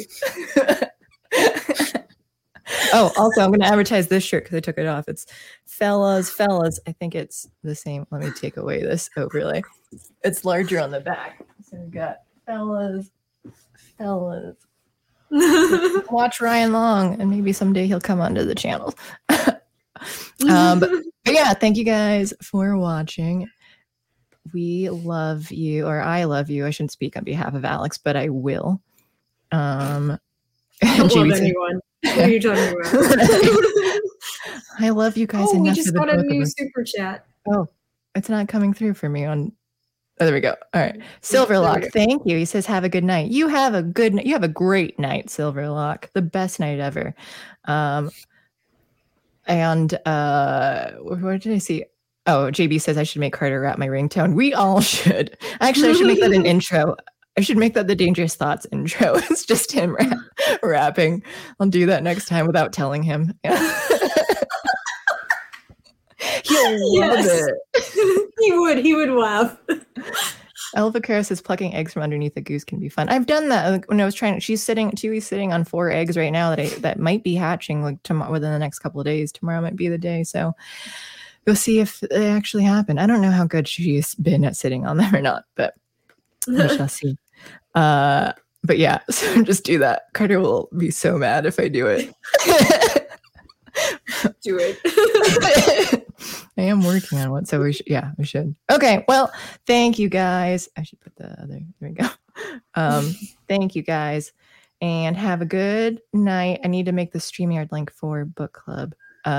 Still, so I'll do that by tomorrow night.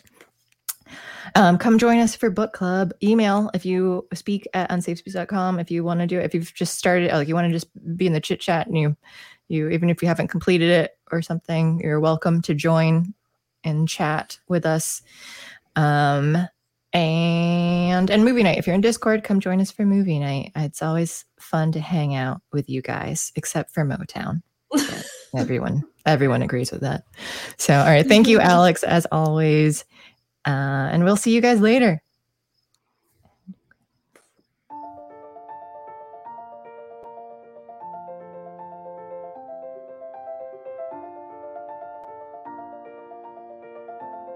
Thanks for sticking around until the end. If you're new to Unsafe Space, check out our deep content library that includes discussions with everyone from James Lindsay to Brett Weinstein. And please consider helping to fund our work by visiting unsafespace.com/donate. You can find us on a variety of social media platforms, and you can find a community of like-minded individuals on our Unsafe Space Discord server, which is open to financial supporters at any level. We hope to see you there. Warning. This is an unsafe space. Dangerous ideas have been detected. The content of this production is known by the state of California to cause unregulated ideation that may be harmful to bureaucrats. Association with the following individuals or tacos is strictly prohibited. Apropos of nothing, I was just wondering, how would you feel about another pandemic? Your president is in full control of his mental faculties. If you think about it, no one should be allowed to express opinions. But don't. Think about it, I mean. That's not your job. Thinking has been scientifically proven to be less efficient than compliance. Science, scientific, and scientifically are registered trademarks of the World Economic Forum. Unauthorized use is prohibited. Computer voice courtesy. Never mind, that last line is fake news. Please disregard it and return to your safe space immediately. There will be cake.